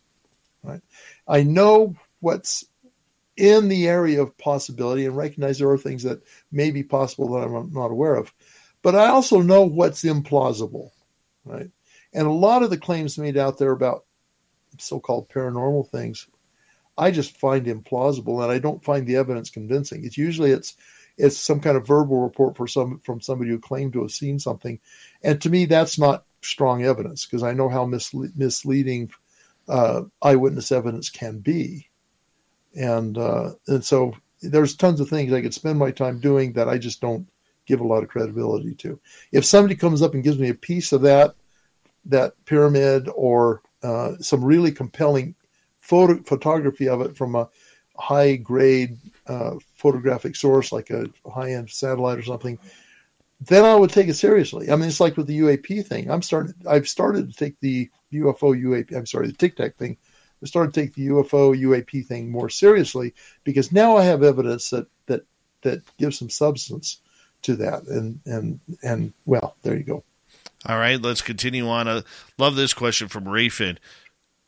What about Major Ed Dame's predictions about the kill shot? What's your thoughts on that? Well, of course, he's talking about a CME, what does that stand for? A mass coronal ejection, whatever that stands for. And those things are possible. I mean, we had one in the 1800s. We've had, every so often another one comes around. But what I like to say about Ed, and he's been making these correct predictions since the earliest one I know was 1984. When we were working together, he predicted that New York was going to be destroyed by an earthquake in that year. And, of course, it's still there, right? But I'd like to say about Ed that a broken clock is right twice a day, And so is there a chance there could be a CME that destroys civilization? Yeah, there is. There's actually, it's even a, astronomically, cosmologically, it's actually a fairly good chance. And you don't need to be a remote viewer to suggest that's going to happen at some point, perhaps in the near future. But in terms of that being an accurate remote viewing prediction, I really have my doubts. Simon is asking, have you ever met the remote viewing police who say, don't view this or that? Because we've always heard these stories that, if you try to remote view in to the Oval Office or Area 51, that there are, like remote viewing teams there trying to shut you down or block you. So let me make sure that's his question. His question. Are you talking about people in the remote viewing out there in the ether that stops you from remote viewing? Well, I guess that's hard for him to answer that. Let's assume that's what it is, because that's kind of what you're talking about, right? No, and I don't think such a thing can exist, actually. You'll hear people tell these stories, remote viewers tell these stories or stuff like that. Again, it's hard to differentiate fantasy from whatever. And from reality, oftentimes, in the remote viewing universe. And frankly, I have remote viewed a lot of allegedly forbidden kinds of targets. Never had anybody interfere. Never had any kind of interference or whatsoever. So I am really dubious about those stories. The thing is, you have to understand, you can't believe everything you hear somebody telling you about remote viewing. That's the sad thing, is that people get excited, their fantasy starts going, or some of them willfully deceive. There are people out there who are purposely deceiving you because they want the attention or they want to make money off of whatever they're doing or whatever. And I'm not talking about government. I'm talking about everyday people who are trying to leverage remote viewing. I have met more people who claim to have been in Project Stargate than there really were people in Project Stargate, right? You may have even heard a few of these claims. Oh, I was part of Project Stargate. And I either know personally or have the records of everybody that was ever in Stargate. And frankly, I'd say a dozen or more people at least, I couldn't name them because I don't track them, but have claimed to have been at Stargate, and I know for a fact they were not. If I ever have any doubt, I get a hold of Skip Atwater and Hal Putoff, both of whom together know everybody is in the program, except for the last part of it. So, yeah. All right, let's go to Kim. What made them, being your friends in Germany, think that you might be a good prospect to be tested as a remote viewer? Well, this is correct. Not Germany. For me. Sorry about that. Yeah. No, that's fine. I didn't want to embarrass you. I just don't want people confused either. So I talked about this at the top of the program, and it's possible that Kim wasn't there at the time, but it's just because they'd been watching me. So they I'll add a little bit more to the story. So I was not aware that I was living next to a remote viewer and next to the guy who's the operations and training officer. I had no idea. I never even put the words remote and viewing together at that time. What I didn't know also was that they actually had a new contract with SRI to teach three new remote viewers to recruit people and then train them remote viewing to use them to replace the folks who were being cycled out because they'd reached the end of their tours. And so they purposely wanted to find somebody, but it's really hard to advertise. You don't advertise, especially back then when it was a black project that nobody's supposed to know about. You didn't advertise wanted remote viewing trainees, right? So they had to evaluate the circle of friends, people they knew, and they got to know me and realized I was involved in art and all the things I said, music and all that kind of stuff, which are creative pursuits. And so they checked my background and discovered that, I was a a stand-up officer. I did what I was supposed to do, and I did it well. And then I had these other capabilities that were correlated with success at remote viewing, because they were looking for, these are essentially right brain, to speak simplistically, but essentially right brain activities, and right brain and remote viewing is certifiably right brain centric. And so if you had somebody who already was right brain in some of their pursuits, unlike most left brain Army officers, that was an indicator right there that I was at least worth checking out and giving a chance. Okay, let's continue on. We got about 4 minutes left here. Let's go to Jules here. Which do you prefer, blind or front-loaded targets? Is front-loading a shortcut or an impediment to the signal? So I was all set for the lightning round, but this is not going to be conducive. Okay, viewers should never be front-loaded, ever. And the reason for it is, well, I say ever. There might be occasional purpose, and the front-loading has to be really carefully done. But the reason is because if you know what the target is, then your left brain starts making all kinds of crap up, and it generates this huge amount of noise. It starts guessing. It starts bringing in things you already know about the target. It starts speculating on why they want you to remote view this target, et cetera, et cetera. It just starts generating huge amount of noise. And as you say here, an impediment to the signal. It is absolutely an impediment to the signal. It makes it very hard to remote view accurately if you know what the target is up front. Continuing on here, let's go to Gizmo. When remote viewing, can you pick up on smells and taste, or hot or cold? Absolutely. People, remote viewing, I think it should have been named remote perception, because remote viewing is actually kind of a cocktail of different apparent sensory perceptions. I say apparent because these things aren't coming through your senses. It's like your sensory processing centers in your brain get activated by some distant stimulus that doesn't involve going through your senses. Okay, so yes, you can pick up smells and tastes and tactiles and sounds. I got to think of all these things, and of course visuals and temperature and all that stuff. Now, it doesn't always come in as if you're feeling something or if you're seeing or tasting something. Oftentimes it comes in as if you just suddenly know that's there, which I think is activating sensory systems centers, but gets passed through a less conscious process in your brain, into your mind, your awareness, your perceptual awareness. And so, yes, you can detect those things. Sometimes you actually do detect them quite vividly. More often it's more subtle or muted signal, and sometimes it just is there. You know it's there, but you don't know how you know. So, all right, we got 2 minutes. We'll sneak in one more question here. And this one, we're going to pick Griff here. Griff is asking, are some people prone to pick up remote viewing easier than others? Yes. Now, it's a very democratic skill. The research at SRI showed that just about anybody could do it. Now, of course, just like any other complex human skill, they do it at different levels, and they pick it up quicker than others. And I don't think it's a matter of you knowing.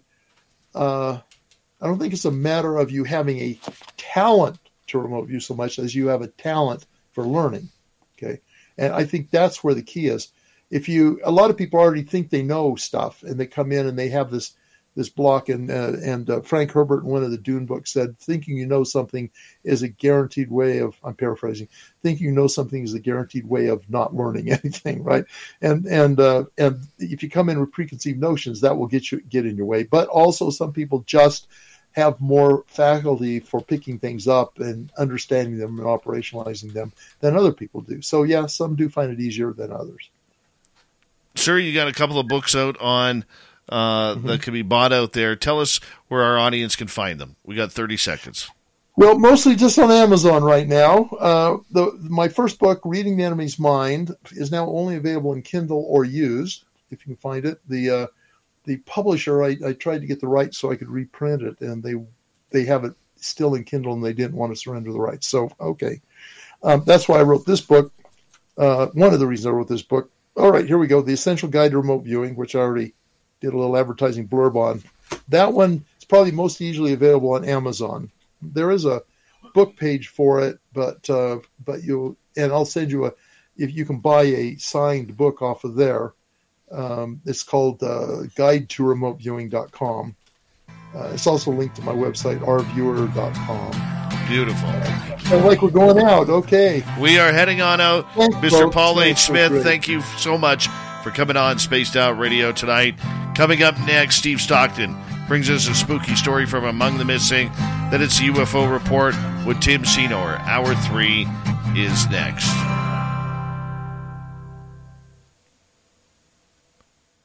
Faster than Coast? I think it was, yeah. Yeah. Well, first off, there weren't as many commercial breaks. Are we still talking to your YouTube audience? Yeah, YouTube can hear us. Okay, good. Well, hi, guys. Thanks for sticking on, sticking with us. Yeah, actually, I think there were fewer breaks and stuff. Coast gets tedious because you're off the air almost as much as you're on. Yeah.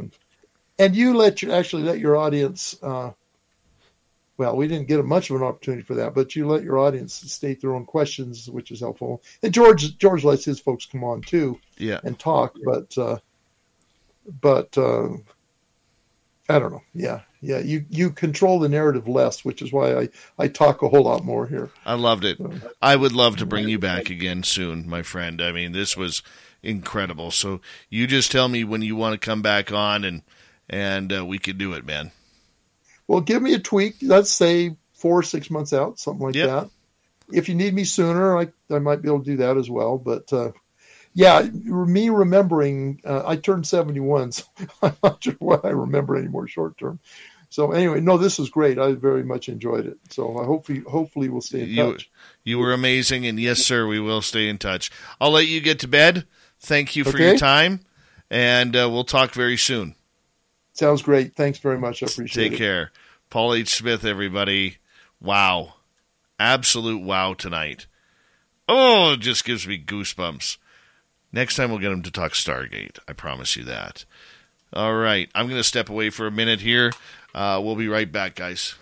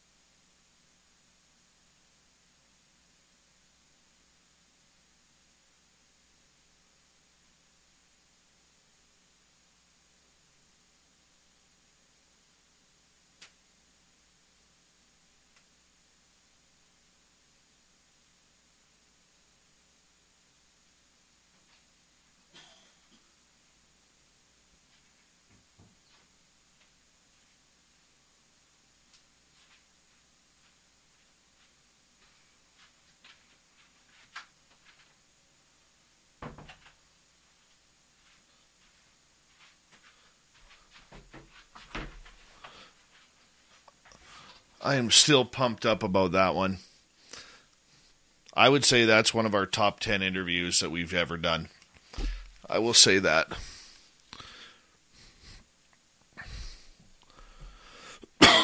Excuse me.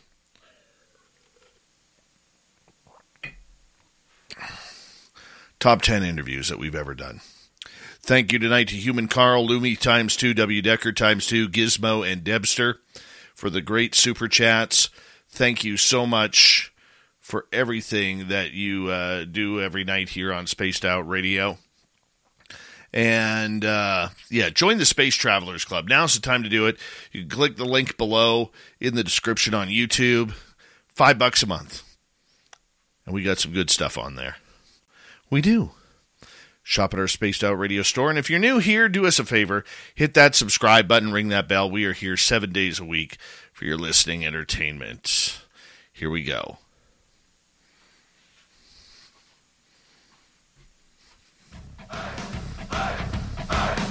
Would you like to connect with us? Head to spacedoutradio.com for all your latest show info. Now, back to Dave Scott and SOR.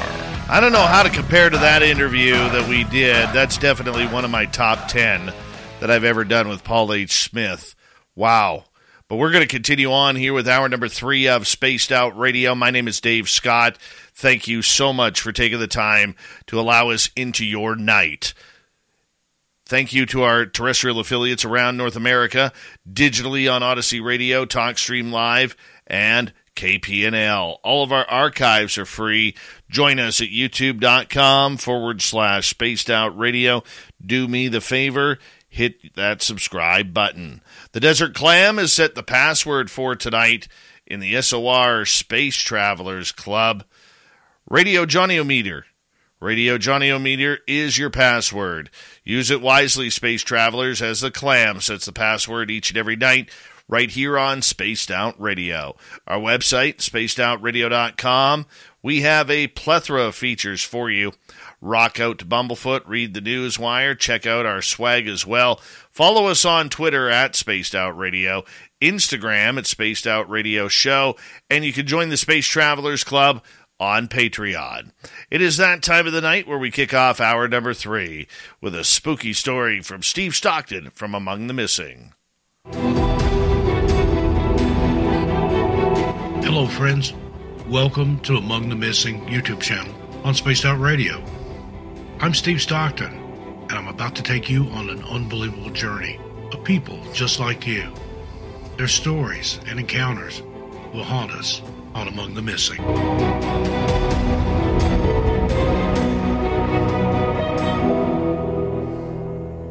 Throughout history, numerous wars have been waged on multiple fronts. In 1862, 3 significant battles of the Civil War took place across various areas of what is currently referred to as the Maryland section, situated along the Appalachian Trail. Many lives, particularly those of soldiers, were lost in the violent and ongoing conflict. The number of soldier casualties was so great that some believe their spirits linger on. Hikers on the Appalachian Trail who passed through these areas have shared eerie stories.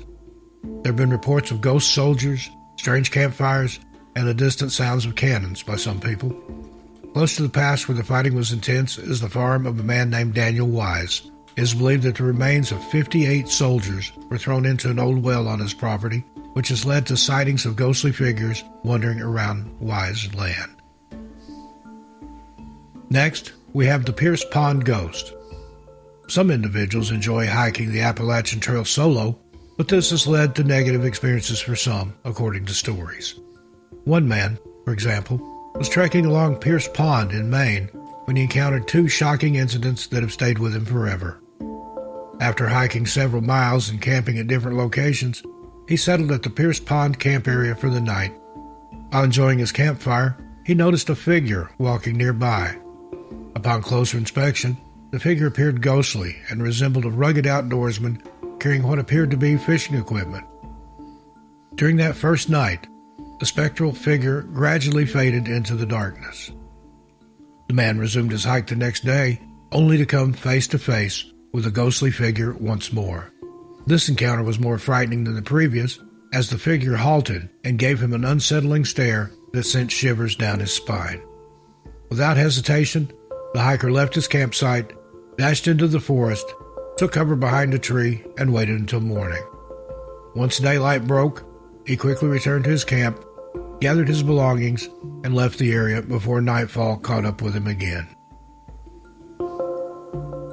And there's the story of the Flatwoods Monster.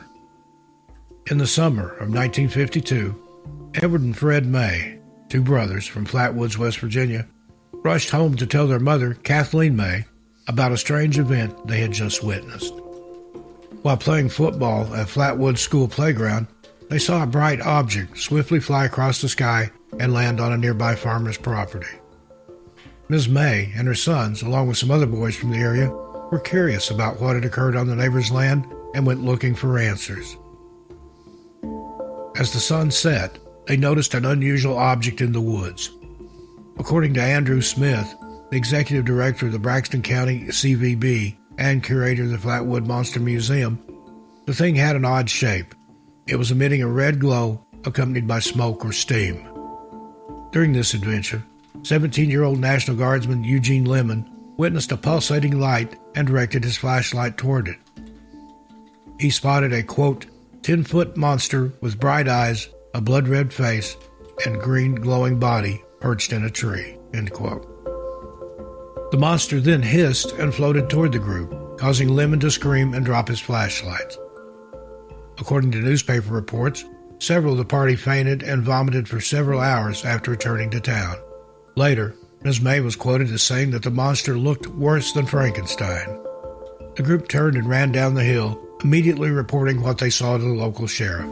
Several men armed with shotguns returned to the scene with Lemon an hour later. According to local reports, they were met with a horrible smell and saw what they described as slight heat waves in the air. Authorities didn't find much, says Smith. What was found was gathered and sent to Washington, D.C., and never seen again. Smith says one of the reasons the Flatwoods monster encounter is so intriguing is that it was only the second or third of its kind and likely one of the first with so many witnesses. It made national headlines, says Smith. Today, on the main road into town, a sign reads, "Welcome to Flatwoods, home of the Green Monster." The UFO sighting, or whatever it was, is in the past but not forgotten. There's not a consensus on what happened in Flatwoods that evening, says Smith. You have your UFO true believers and skeptics who think it was a misidentified barn owl, Smith explains. If I had to pick one, he says, I'd say the most commonly held thought is that the monster is a fun and interesting bit of folklore. Having to decide whether it's real or fake takes all the fun out of it. And thank you to Steve Stockton for another great story on Among the Missing right here on Spaced Out Radio. We do it to kick off hour number 3 each and every night on this show. If you want more, head on over to youtube.com/Among the Missing. Do not forget to hit that subscribe button. From the missing to the mysterious, it is that time of the night where we bring in our resident Timbit, Little Timmy Senor, and the UFO Report. Nobody's going to know. They're going to know.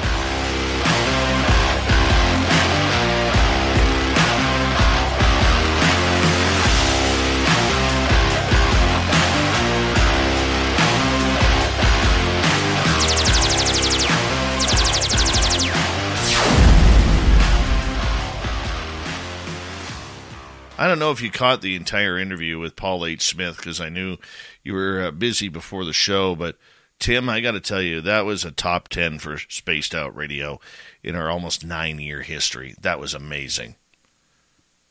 Yeah, I don't have hair, but if I did, it would be blown back. That was a great interview. I caught the tail end of it, and yeah, big stuff. That's a great interview. We definitely have to get him back. Oh, but did you hear the tip that he left about the apparently repair base for UFOs somewhere in the mountains of Alaska? That just, I don't know about you, Tim, but it put my imagination right on track for wanting to road trip up to that area to see if that base exists. I knew you were thinking that. I knew you were thinking that. Yeah, man. Oh, yeah. You know, episode 8, maybe. We'll squeeze it in. Yeah, episode 8, episode 10, episode 12. So much more Somewhere to up do. there. So much more Somewhere to do. up there. Oh, man. I'm sorry. I'm just pumped up about it, man. I'm just pumped up about it. And we interview a lot of people on this show, from people who've never been interviewed before to veterans of the military like Paul H. Smith. And you never know when you bring them on for the first time how they are going to react to the host, the questions, the way the show is conducted and everything. And what a pro. What a pro. Yeah. And it's a tough topic too. And and as a host, you just pray that they go into detail and paint that picture so you could see it in your head. And Paul did amazing. It was amazing. Yeah. Great stuff. 4 to 6 months, we're bringing him back. That's what I'm going to say. Let's get to some UFO talk, man. Apparently, there have been dozens of whistleblowers come forward. Well, some of the numbers are reaching upwards of 24, or more even. So, yeah, that's right. Whistleblowers coming forward, giving testimony directly to Congress and the Pentagon and Inspector General. So it's sounding like, despite the growing number of UAP whistleblowers, leaders in the military and intelligence community are fighting for greater disclosure. And so this is a great article coming from the public substack.com. And in August, shortly after the U.S. government UFO whistleblower David Grush gave testimony to Congress about crashed spacecraft and alien biologics, many observers wondered how much credence could be put in his testimony. After all, Grush is a single individual, and the other individuals who testified before Congress were former Navy pilots who said that they had no evidence of a government program to retrieve or reverse engineer spacecraft of exotic and apparently non-human origin. And so now it seems that since that took place, at least 30 other whistleblowers working for federal government or government contractors have given testimony, or at least protected disclosure. And so this is going directly to the Office of Intelligence, the Community Inspector General, the ICIG, also the Defense Department Inspector General, the DOD IG, or to Congress over the last several months. And so according to multiple sources interviewed by the public, this has been ongoing ever since Grush gave his initial interview and has actually been followed up on. So some of the things that he had mentioned potentially were followed up on, Dave. So when told that whistleblowers had come forward to share information similar to that shared by Grush with Congress, Mick West, a prominent skeptic of UFOs, said, "It'd be very interesting, more people saying the same thing independently kind of makes it likely to be true." So we have yet to see more coming forward, but the Inspector General of the Intelligence Community, Thomas A. Monaheim, on September 15th appeared to deny in a letter to Congress that his office was investigating these claims. Now, Monaheim said that his office has not conducted any audit, inspection, evaluation, or review of any alleged UAP programs within responsibility authority of the DNI, and that would enable a fulsome response. And so, by the way, it's seeming that there's a lot of denial still coming from people that are in power that are pushing against this disclosure. We are seeing that we may see some more pushback coming forward here in the future. But just by the way Monaheim worded his response suggests he gave himself a little wiggle room. And Matthew Pines, a civilian intelligence analyst, noted last week that the official taxonomy for the ICIG activity includes audits, investigations, inspections, and reviews. And it's curious that an investigation is not denied. And so, Dave, it's getting heated. A lot of information coming forward, but a lot of whistleblowers coming forward too. So they may not want to admit it, but there's a lot on the plate right now. Well, I think it's great. I think that more people who testify is wonderful. Okay, it brings legitimacy to people who may not be very well known or well versed on the subject of UFOs and UAP. All right, I am very much in favor of this. However, this is where I get a little bit concerned. Who are they? If they are protected under the Whistleblowers Act and are talking about this stuff, why are we not allowed to see them in public?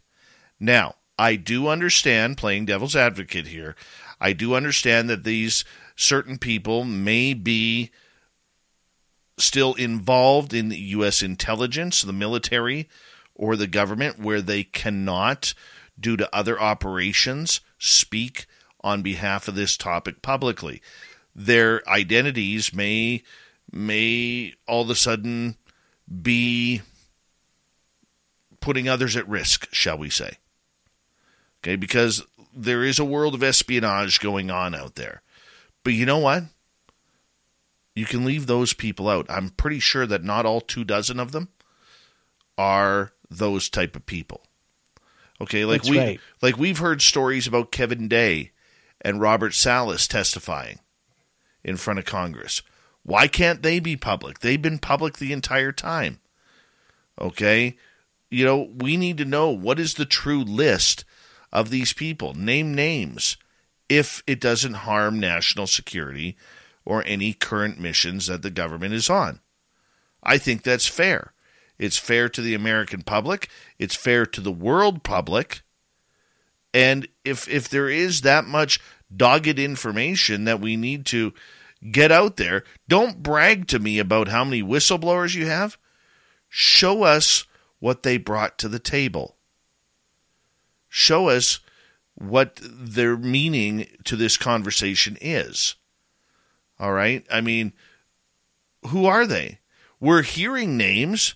Okay, the rumor mill has names, whether it's Mike Herrera or like I said, Kevin Day or Robert Salas and others. But that shouldn't be a discretion of this Whistleblowers Act. Remember, Tim, one thing that people like Tim Burchett and Marco Rubio and all of these people have said over the last couple of years, what's the word they throw around like candy? Transparency. I don't see a lot of transparency going on in these hearings. And, you know, as interesting as they are and as much as they're needed, what's the public getting out of it? What are we getting out of it? What are you getting out of it? What about, you know, a 35-year-old lady who can't work because she's getting abducted a couple times a week, and it's affected her psyche, her sleep pattern, her ability to concentrate because of the PTSD that comes along with it? What about the man who, you know, has to get up for work at 2:00 in the morning to go haul logs out of the mountains and sees weird lights all the time? Which, by the way, that is a true story from a number of logging truckers I've talked to in my area. What about all these instances? Why can't we just talk about it?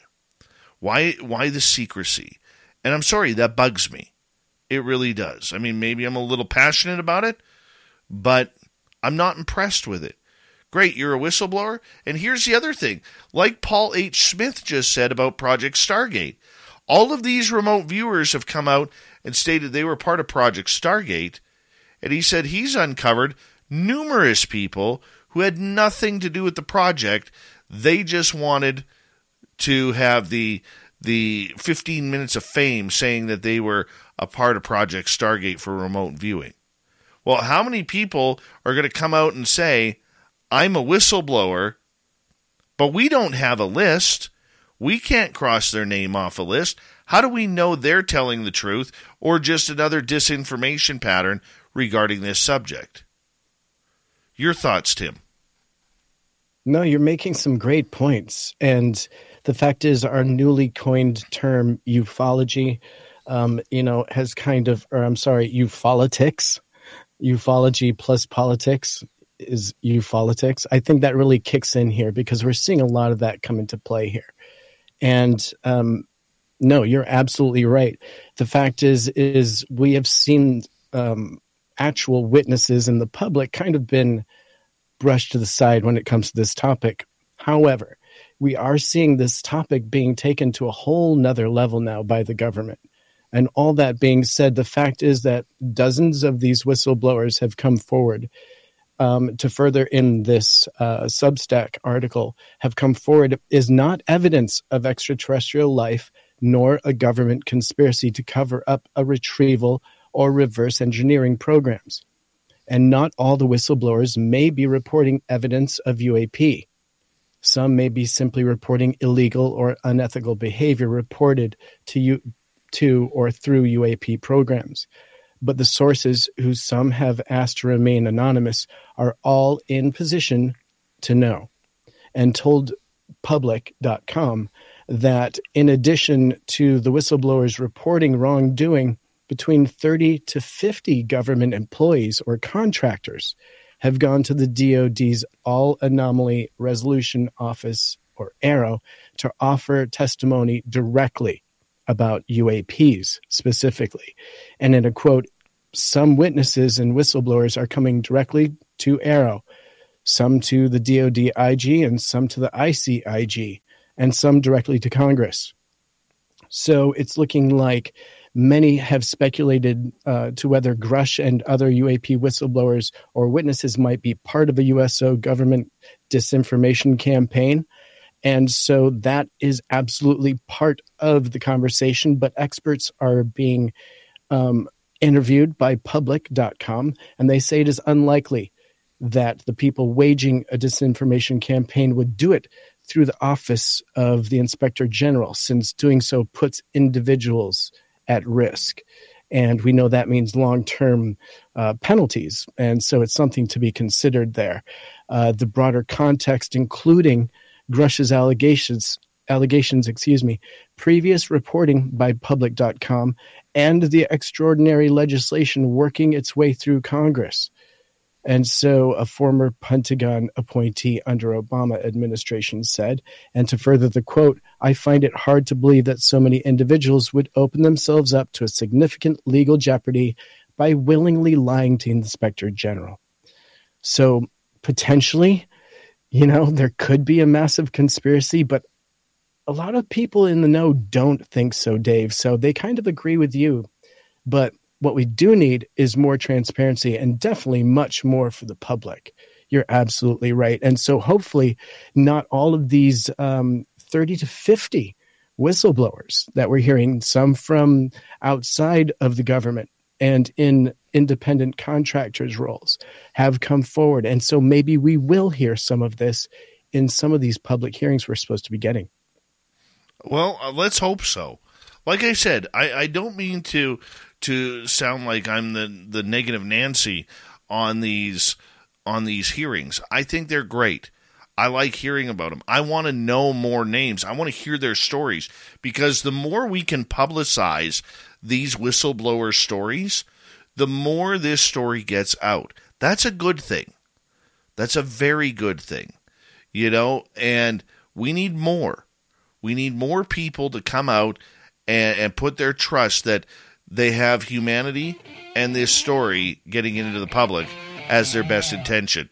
When we return on the UFO Report with our good friend Little Timmy Senor, we're going to get into encounters in Argentina. Senate has a plan for disclosure. What's this all about? We will be right back right after this.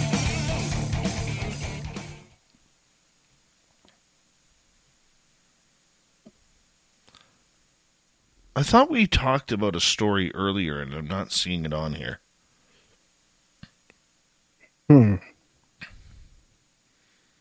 I could have totally just, I've been cleaning my garage. Our water heater took a dive. Oh, no.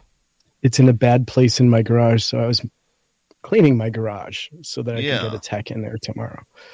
Yeah, no hot water tonight. Cold showers. Ooh. Woohoo. That's not fun. What were we talking about earlier?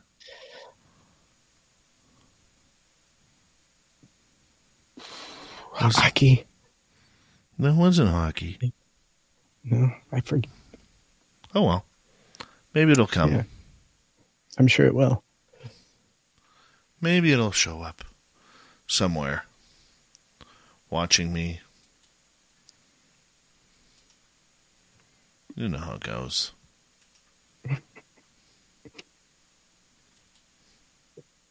Dude, I made Hungarian goulash. Never good. made it before. It's so good with these little potato dumplings I made. Mm-hmm.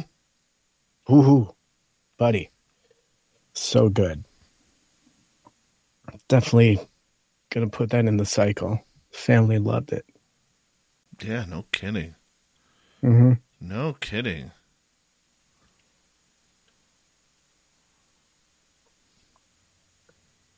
Someone was like, "What are you bringing to the table?" And I'm like, "Hungarian goulash." I still have this chest cold, though, man. I haven't kicked it yet. You need to put some spice in your life. You need to put some What spice do you recommend? I'm Yeah. kind of an all-natural guy. Unless I have to get antibiotics. Anything with capsicum in it. What is that? It is a chemical, a natural chemical that is inside habanero and hotter peppers. Oh, dude. Yeah. And what it does is it flushes your system. This guy's recommending hot peppers. Dude, I got a, believe it or not, true story. In 2019, I had bronchitis for 4.5 months. I was on 2 different puffers and 3 different pills, and nothing was shaking it. I went online and I tried one of those naturopath, what works, what doesn't. I saw some bogus ones on there, like hot lemon and honey and crap that doesn't work for me. And number 5 on that list was capsicum.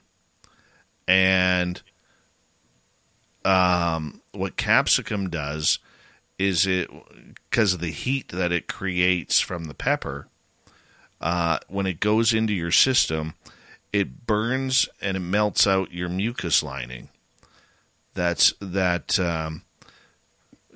makes you, that's why you get a runny nose and you're coughing up phlegm and everything like that. And so, the one thing that when I read up on it about it was that it when it burns the mucus lining, between the mucus lining and the lungs is where bronchitis, pneumonia, and COVID starts. So I started taking a shot in the morning and a shot at night, just a teaspoon of my hot sauce. And it burned, man. It hurt. I'm not going to lie. It hurt. Okay? 4 days, my bronchitis was gone. And when I told my doctor what I did to get rid of it, he actually, no, it was after that. When COVID hit, he, because he's a client of mine as well, he came up and he's like, "So, how are you protecting yourself?" And this is before the mask mandate and the face diapers. Okay, and I said, I regularly wash my hands.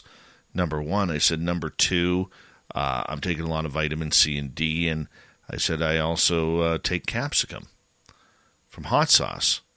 And he looked me right in the eye and he went, "Ah, yes, capsicum."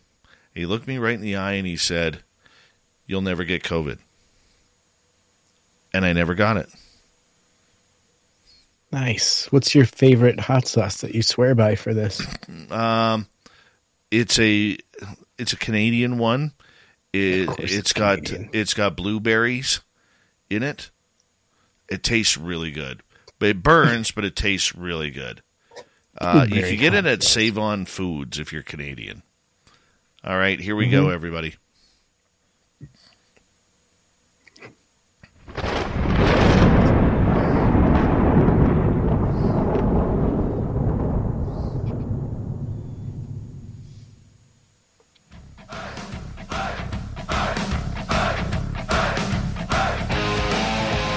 Final half hour of Spaced Out Radio is now underway. Thank you for joining us. My name is Dave Scott. Always appreciate earning your listening ears. Reminder to all of you that if you missed portions of this show or others, check out our free archives by going to youtube.com/Spaced Out Radio. Do me the favor. Hit that subscribe button. We're on every major podcast network: Spotify, iTunes, iHeartRadio, Google Play, and every podcast network in between. Our website, spacedoutradio.com. We have a plethora of features for you. Rock out to Bumblefoot, read the news wire, check out our swag as well. Follow us on Twitter at Spaced Out Radio, Instagram at Spaced Out Radio Show, and you can join the Space Travelers Club on Patreon. Here we go. Tim Senor is back with the UFO report, and apparently some of the senators out there have a way to deal with UFOs. Tim, what's going on here? That's right, and News Nation has an article, and here's what's in it. It's offering the president giving 90 days to form an independent review board. Secondly, government agencies are going to have 300 days to turn over any UAP records. Thirdly, the board has 180 days to review records and 14 days to then release their findings. And so the Senate has passed an amendment that would force government agencies to hand over any records of UFOs within 300 days, and it would mandate the disclosure of those records to the public unless there's a compelling reason to keep them classified. And so, Dave, I'm going to kick this right back over to you because I am having an issue with my reader here. But you can see that they're making a very aggressive attempt here to winkle out, if you will, any UFO information that is pertinent at this time. And so it's an aggressive move by the Senate. And what is your response if this is to happen? What's that going to look like? And have you heard potentially of anything that would be repercussion if they fall outside any of these mandates? Well, what I'm hearing, I mean, this is a story that's just kind of been breaking over the last couple of days here regarding this entire subject. And, you know, with the amendment that passed in July, we're waiting to see how it's written out in the National Defense Authorization Act for 2024. That should be coming up any time. You know, but the Act does say, let's remember, the Act does say records or any type of material that has been recovered must be handed over within 300 days. Will that actually happen? You know, if Lockheed and, let's say Lockheed Skunk Works has pieces of craft, okay, do you really think that with their pull, they're going to all of a sudden just hand it on over? Or are they going to play stupid and say, it was nothing, it was cobalt, it was manganese, it was lithium, it was titanium, or whatever it may be? Do you really think? I wouldn't hand it over. Not if my future of my military business was all a part of it. And I think a lot of these type of rules that we see coming through on orders like this, I think it's just chest beating, like a gorilla in the African forest, okay, where they are just beating their chest, but they're not doing anything about it.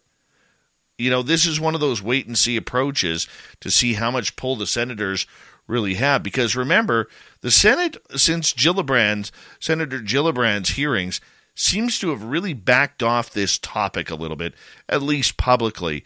And the Congress, led by Tim Burchett, really seems to have taken over this subject. So I'm really not sure if Senate Majority Leader Chuck Schumer or anybody else I know he's teamed up with Senator Mike Rounds, so we got what's the word I'm looking at? Bipartisan, thank you, representation here on seeing if this actually comes through. But I don't know, Tim. I don't trust it until I see it. We've heard too many secrets from the government, too many cover-ups, and let's face it, they want to control the narrative of how this comes out.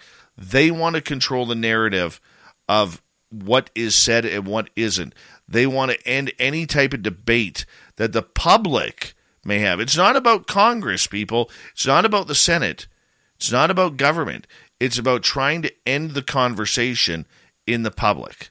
Because if the public starts speaking and people start believing that there are people getting abducted, there are people having encounters with UFOs, we have craft on them, we've remote viewed them, even on the moon, those are secrets that some people are going to want to keep. Well, Dave, it's going to get interesting because while the agencies have 300 days to gather and turn over information, President Joe Biden has 90 days from when the act goes into effect to form an independent review board. So the president is directly involved in this chain. And so the 9-member board cannot include anyone connected to the existing UAP research or programs. They must be completely independent and has to include at least one national security officer, foreign service official, a scientist or engineer, an economist, a professional historian, and a sociologist. Once the agencies have turned over all of their information, the review board then has 180 days to investigate and then must publish its findings within 14 days after the investigation concludes.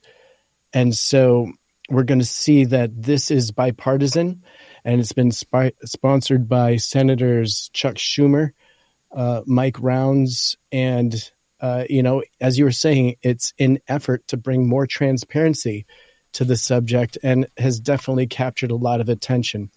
Now, we haven't really talked about this before, but this bill was definitely modeled, interestingly enough, after the efforts to declassify the records regarding the assassination of President John F. Kennedy. True.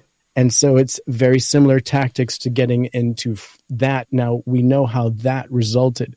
And so we are going to hopefully get a better result than that. And so go ahead if you have something to chip in. Here's the problem, Tim, because there's always a caveat. Okay? Here's the caveat. These offices that are being invited, including the President, the Department of National Defense, or Department of Defense, pardon me, all military branches, the Department of Energy, the DNI, the Library of Congress, and others, when they provide that information to whatever this review board is, guess who still retains ownership of the UAP records? It is those who provide them. Which means, let's say, the Department of Tim Senor has some great information and UFO sightings and videos. You can present those to this new task force, whatever they're going to call it, because they'll probably disband Arrow for this. But it never comes out because you can put on there a classified or a top secret stamp, and it's never going to see the public.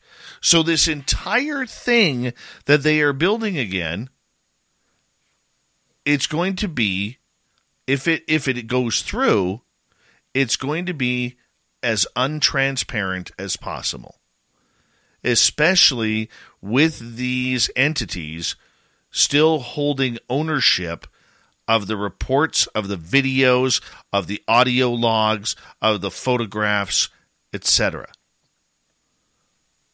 Where do we benefit?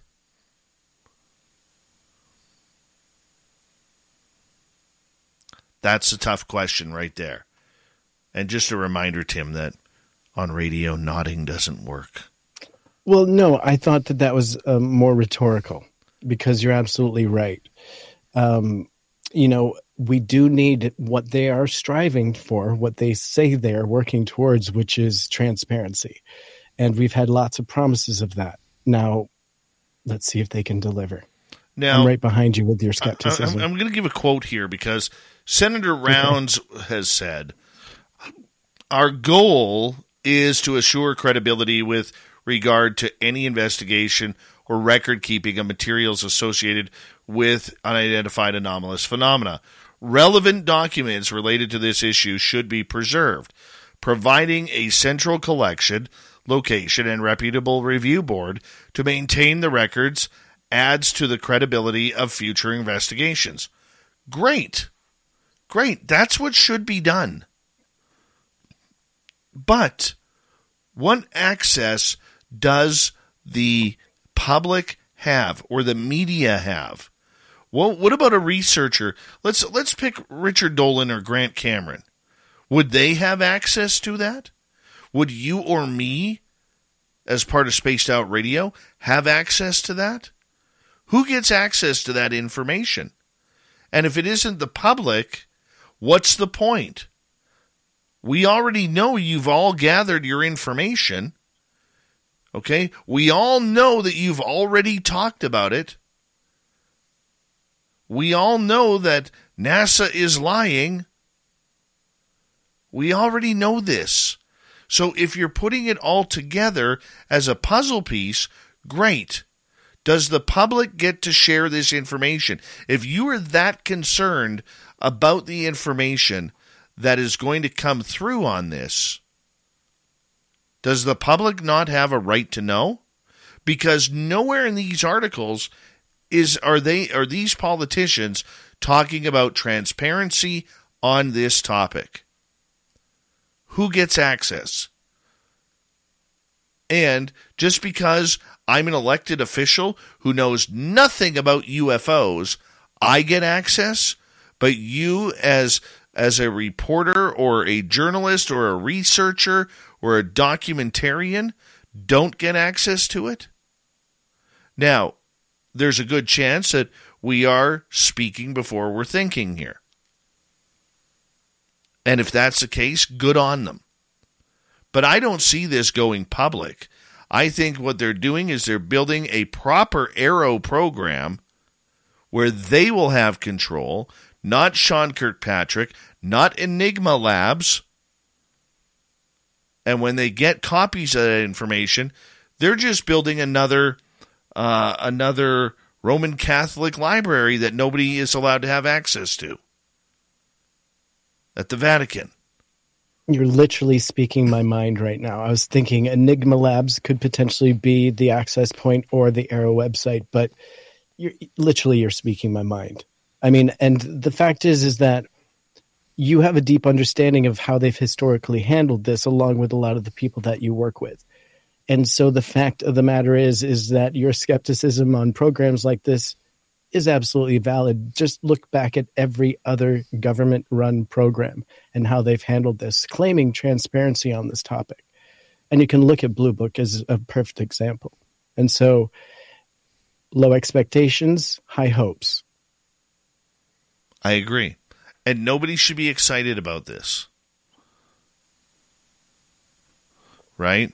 Nobody should be excited about it. We should be excited about the goal that they have, if it even gets to that point. But until that information starts being released to the public, there's no point. Right? We're creating stories on things, on toys that we'll never get to play with. I don't know about you, Tim. I'm 50 years old. I still go down the toy aisle at Walmart.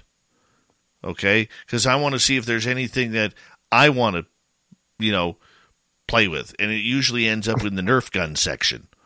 I will say that. And except for that one time I bought myself a great white shark for my bathtub. Okay? These things happen. It does happen. Okay? But blocking access, I think we got to be more prepared for that.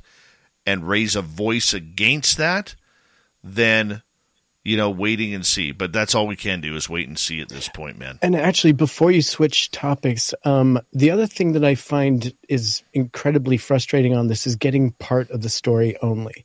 Whether it's David Grush, a whistleblower, part of the information from special access programs, part of the information is really not helpful, to be quite honest, and sometimes quite distracting. So we need the full story, not just partial stories, and not just a piece of information that leads us somewhere.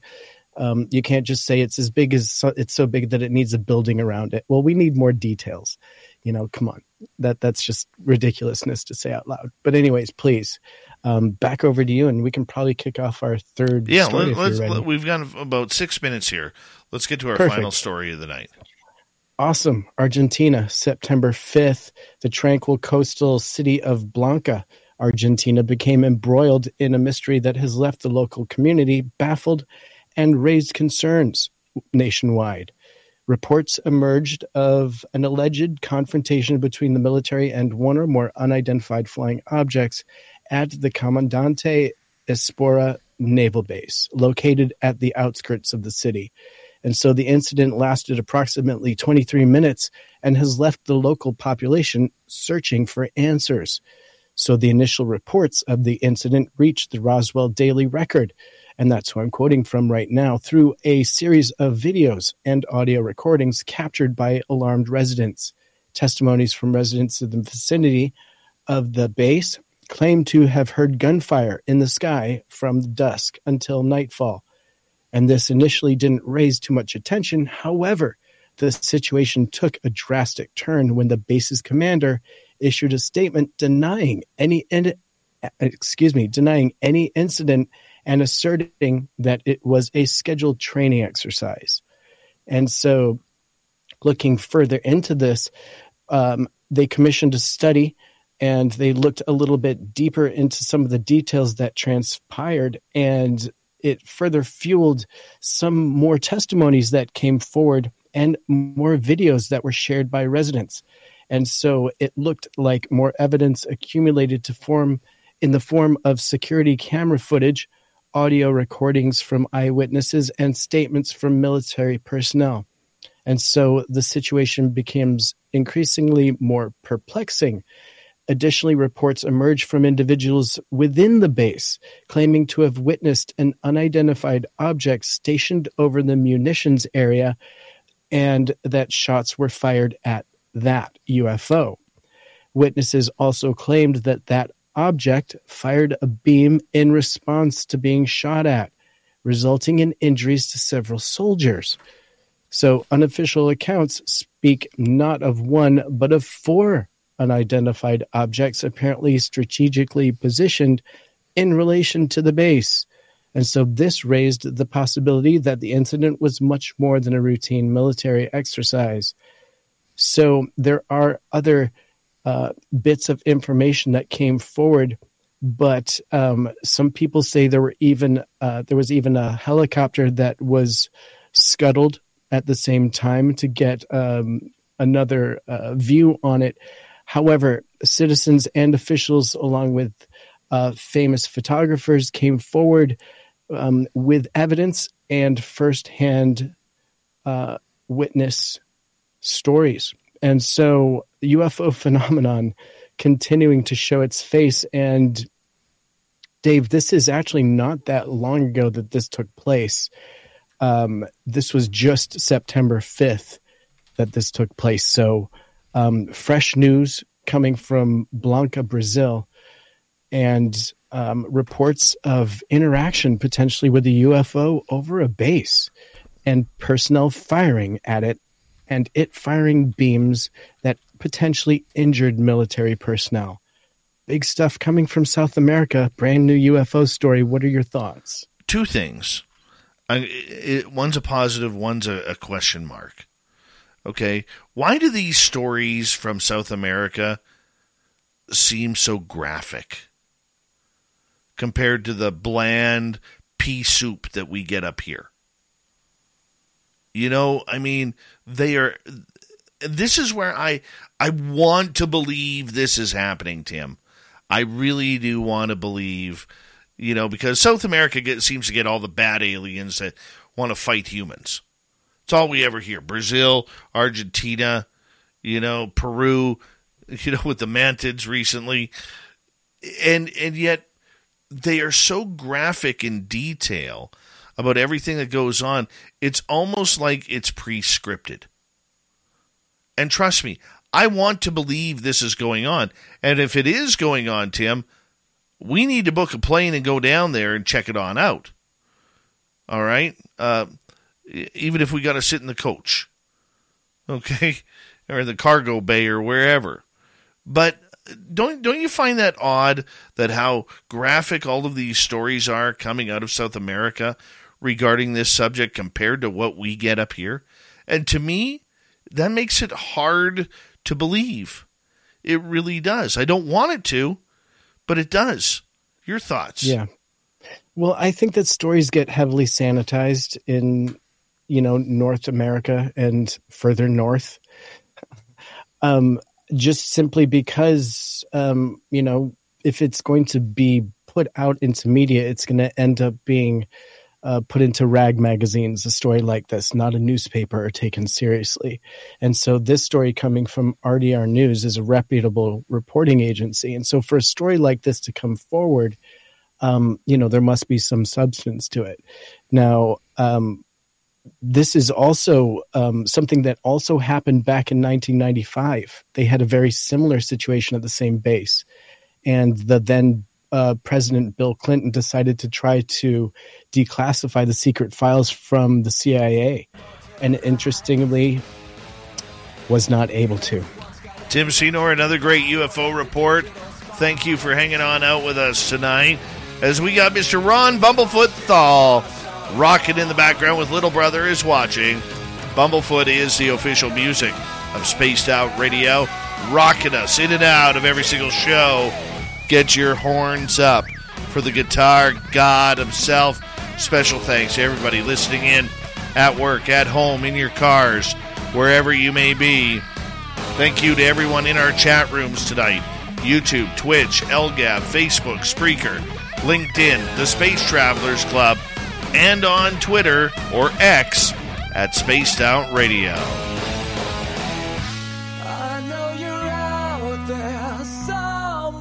Remember, this show is copyright by Spaced Out Radio and SOR Media Ventures Limited. Thank you so much for choosing to share your evening with us, because together, my friends, we're watching. We own the night. Mr. Bumblefoot, we need a favor. We need you to take us home.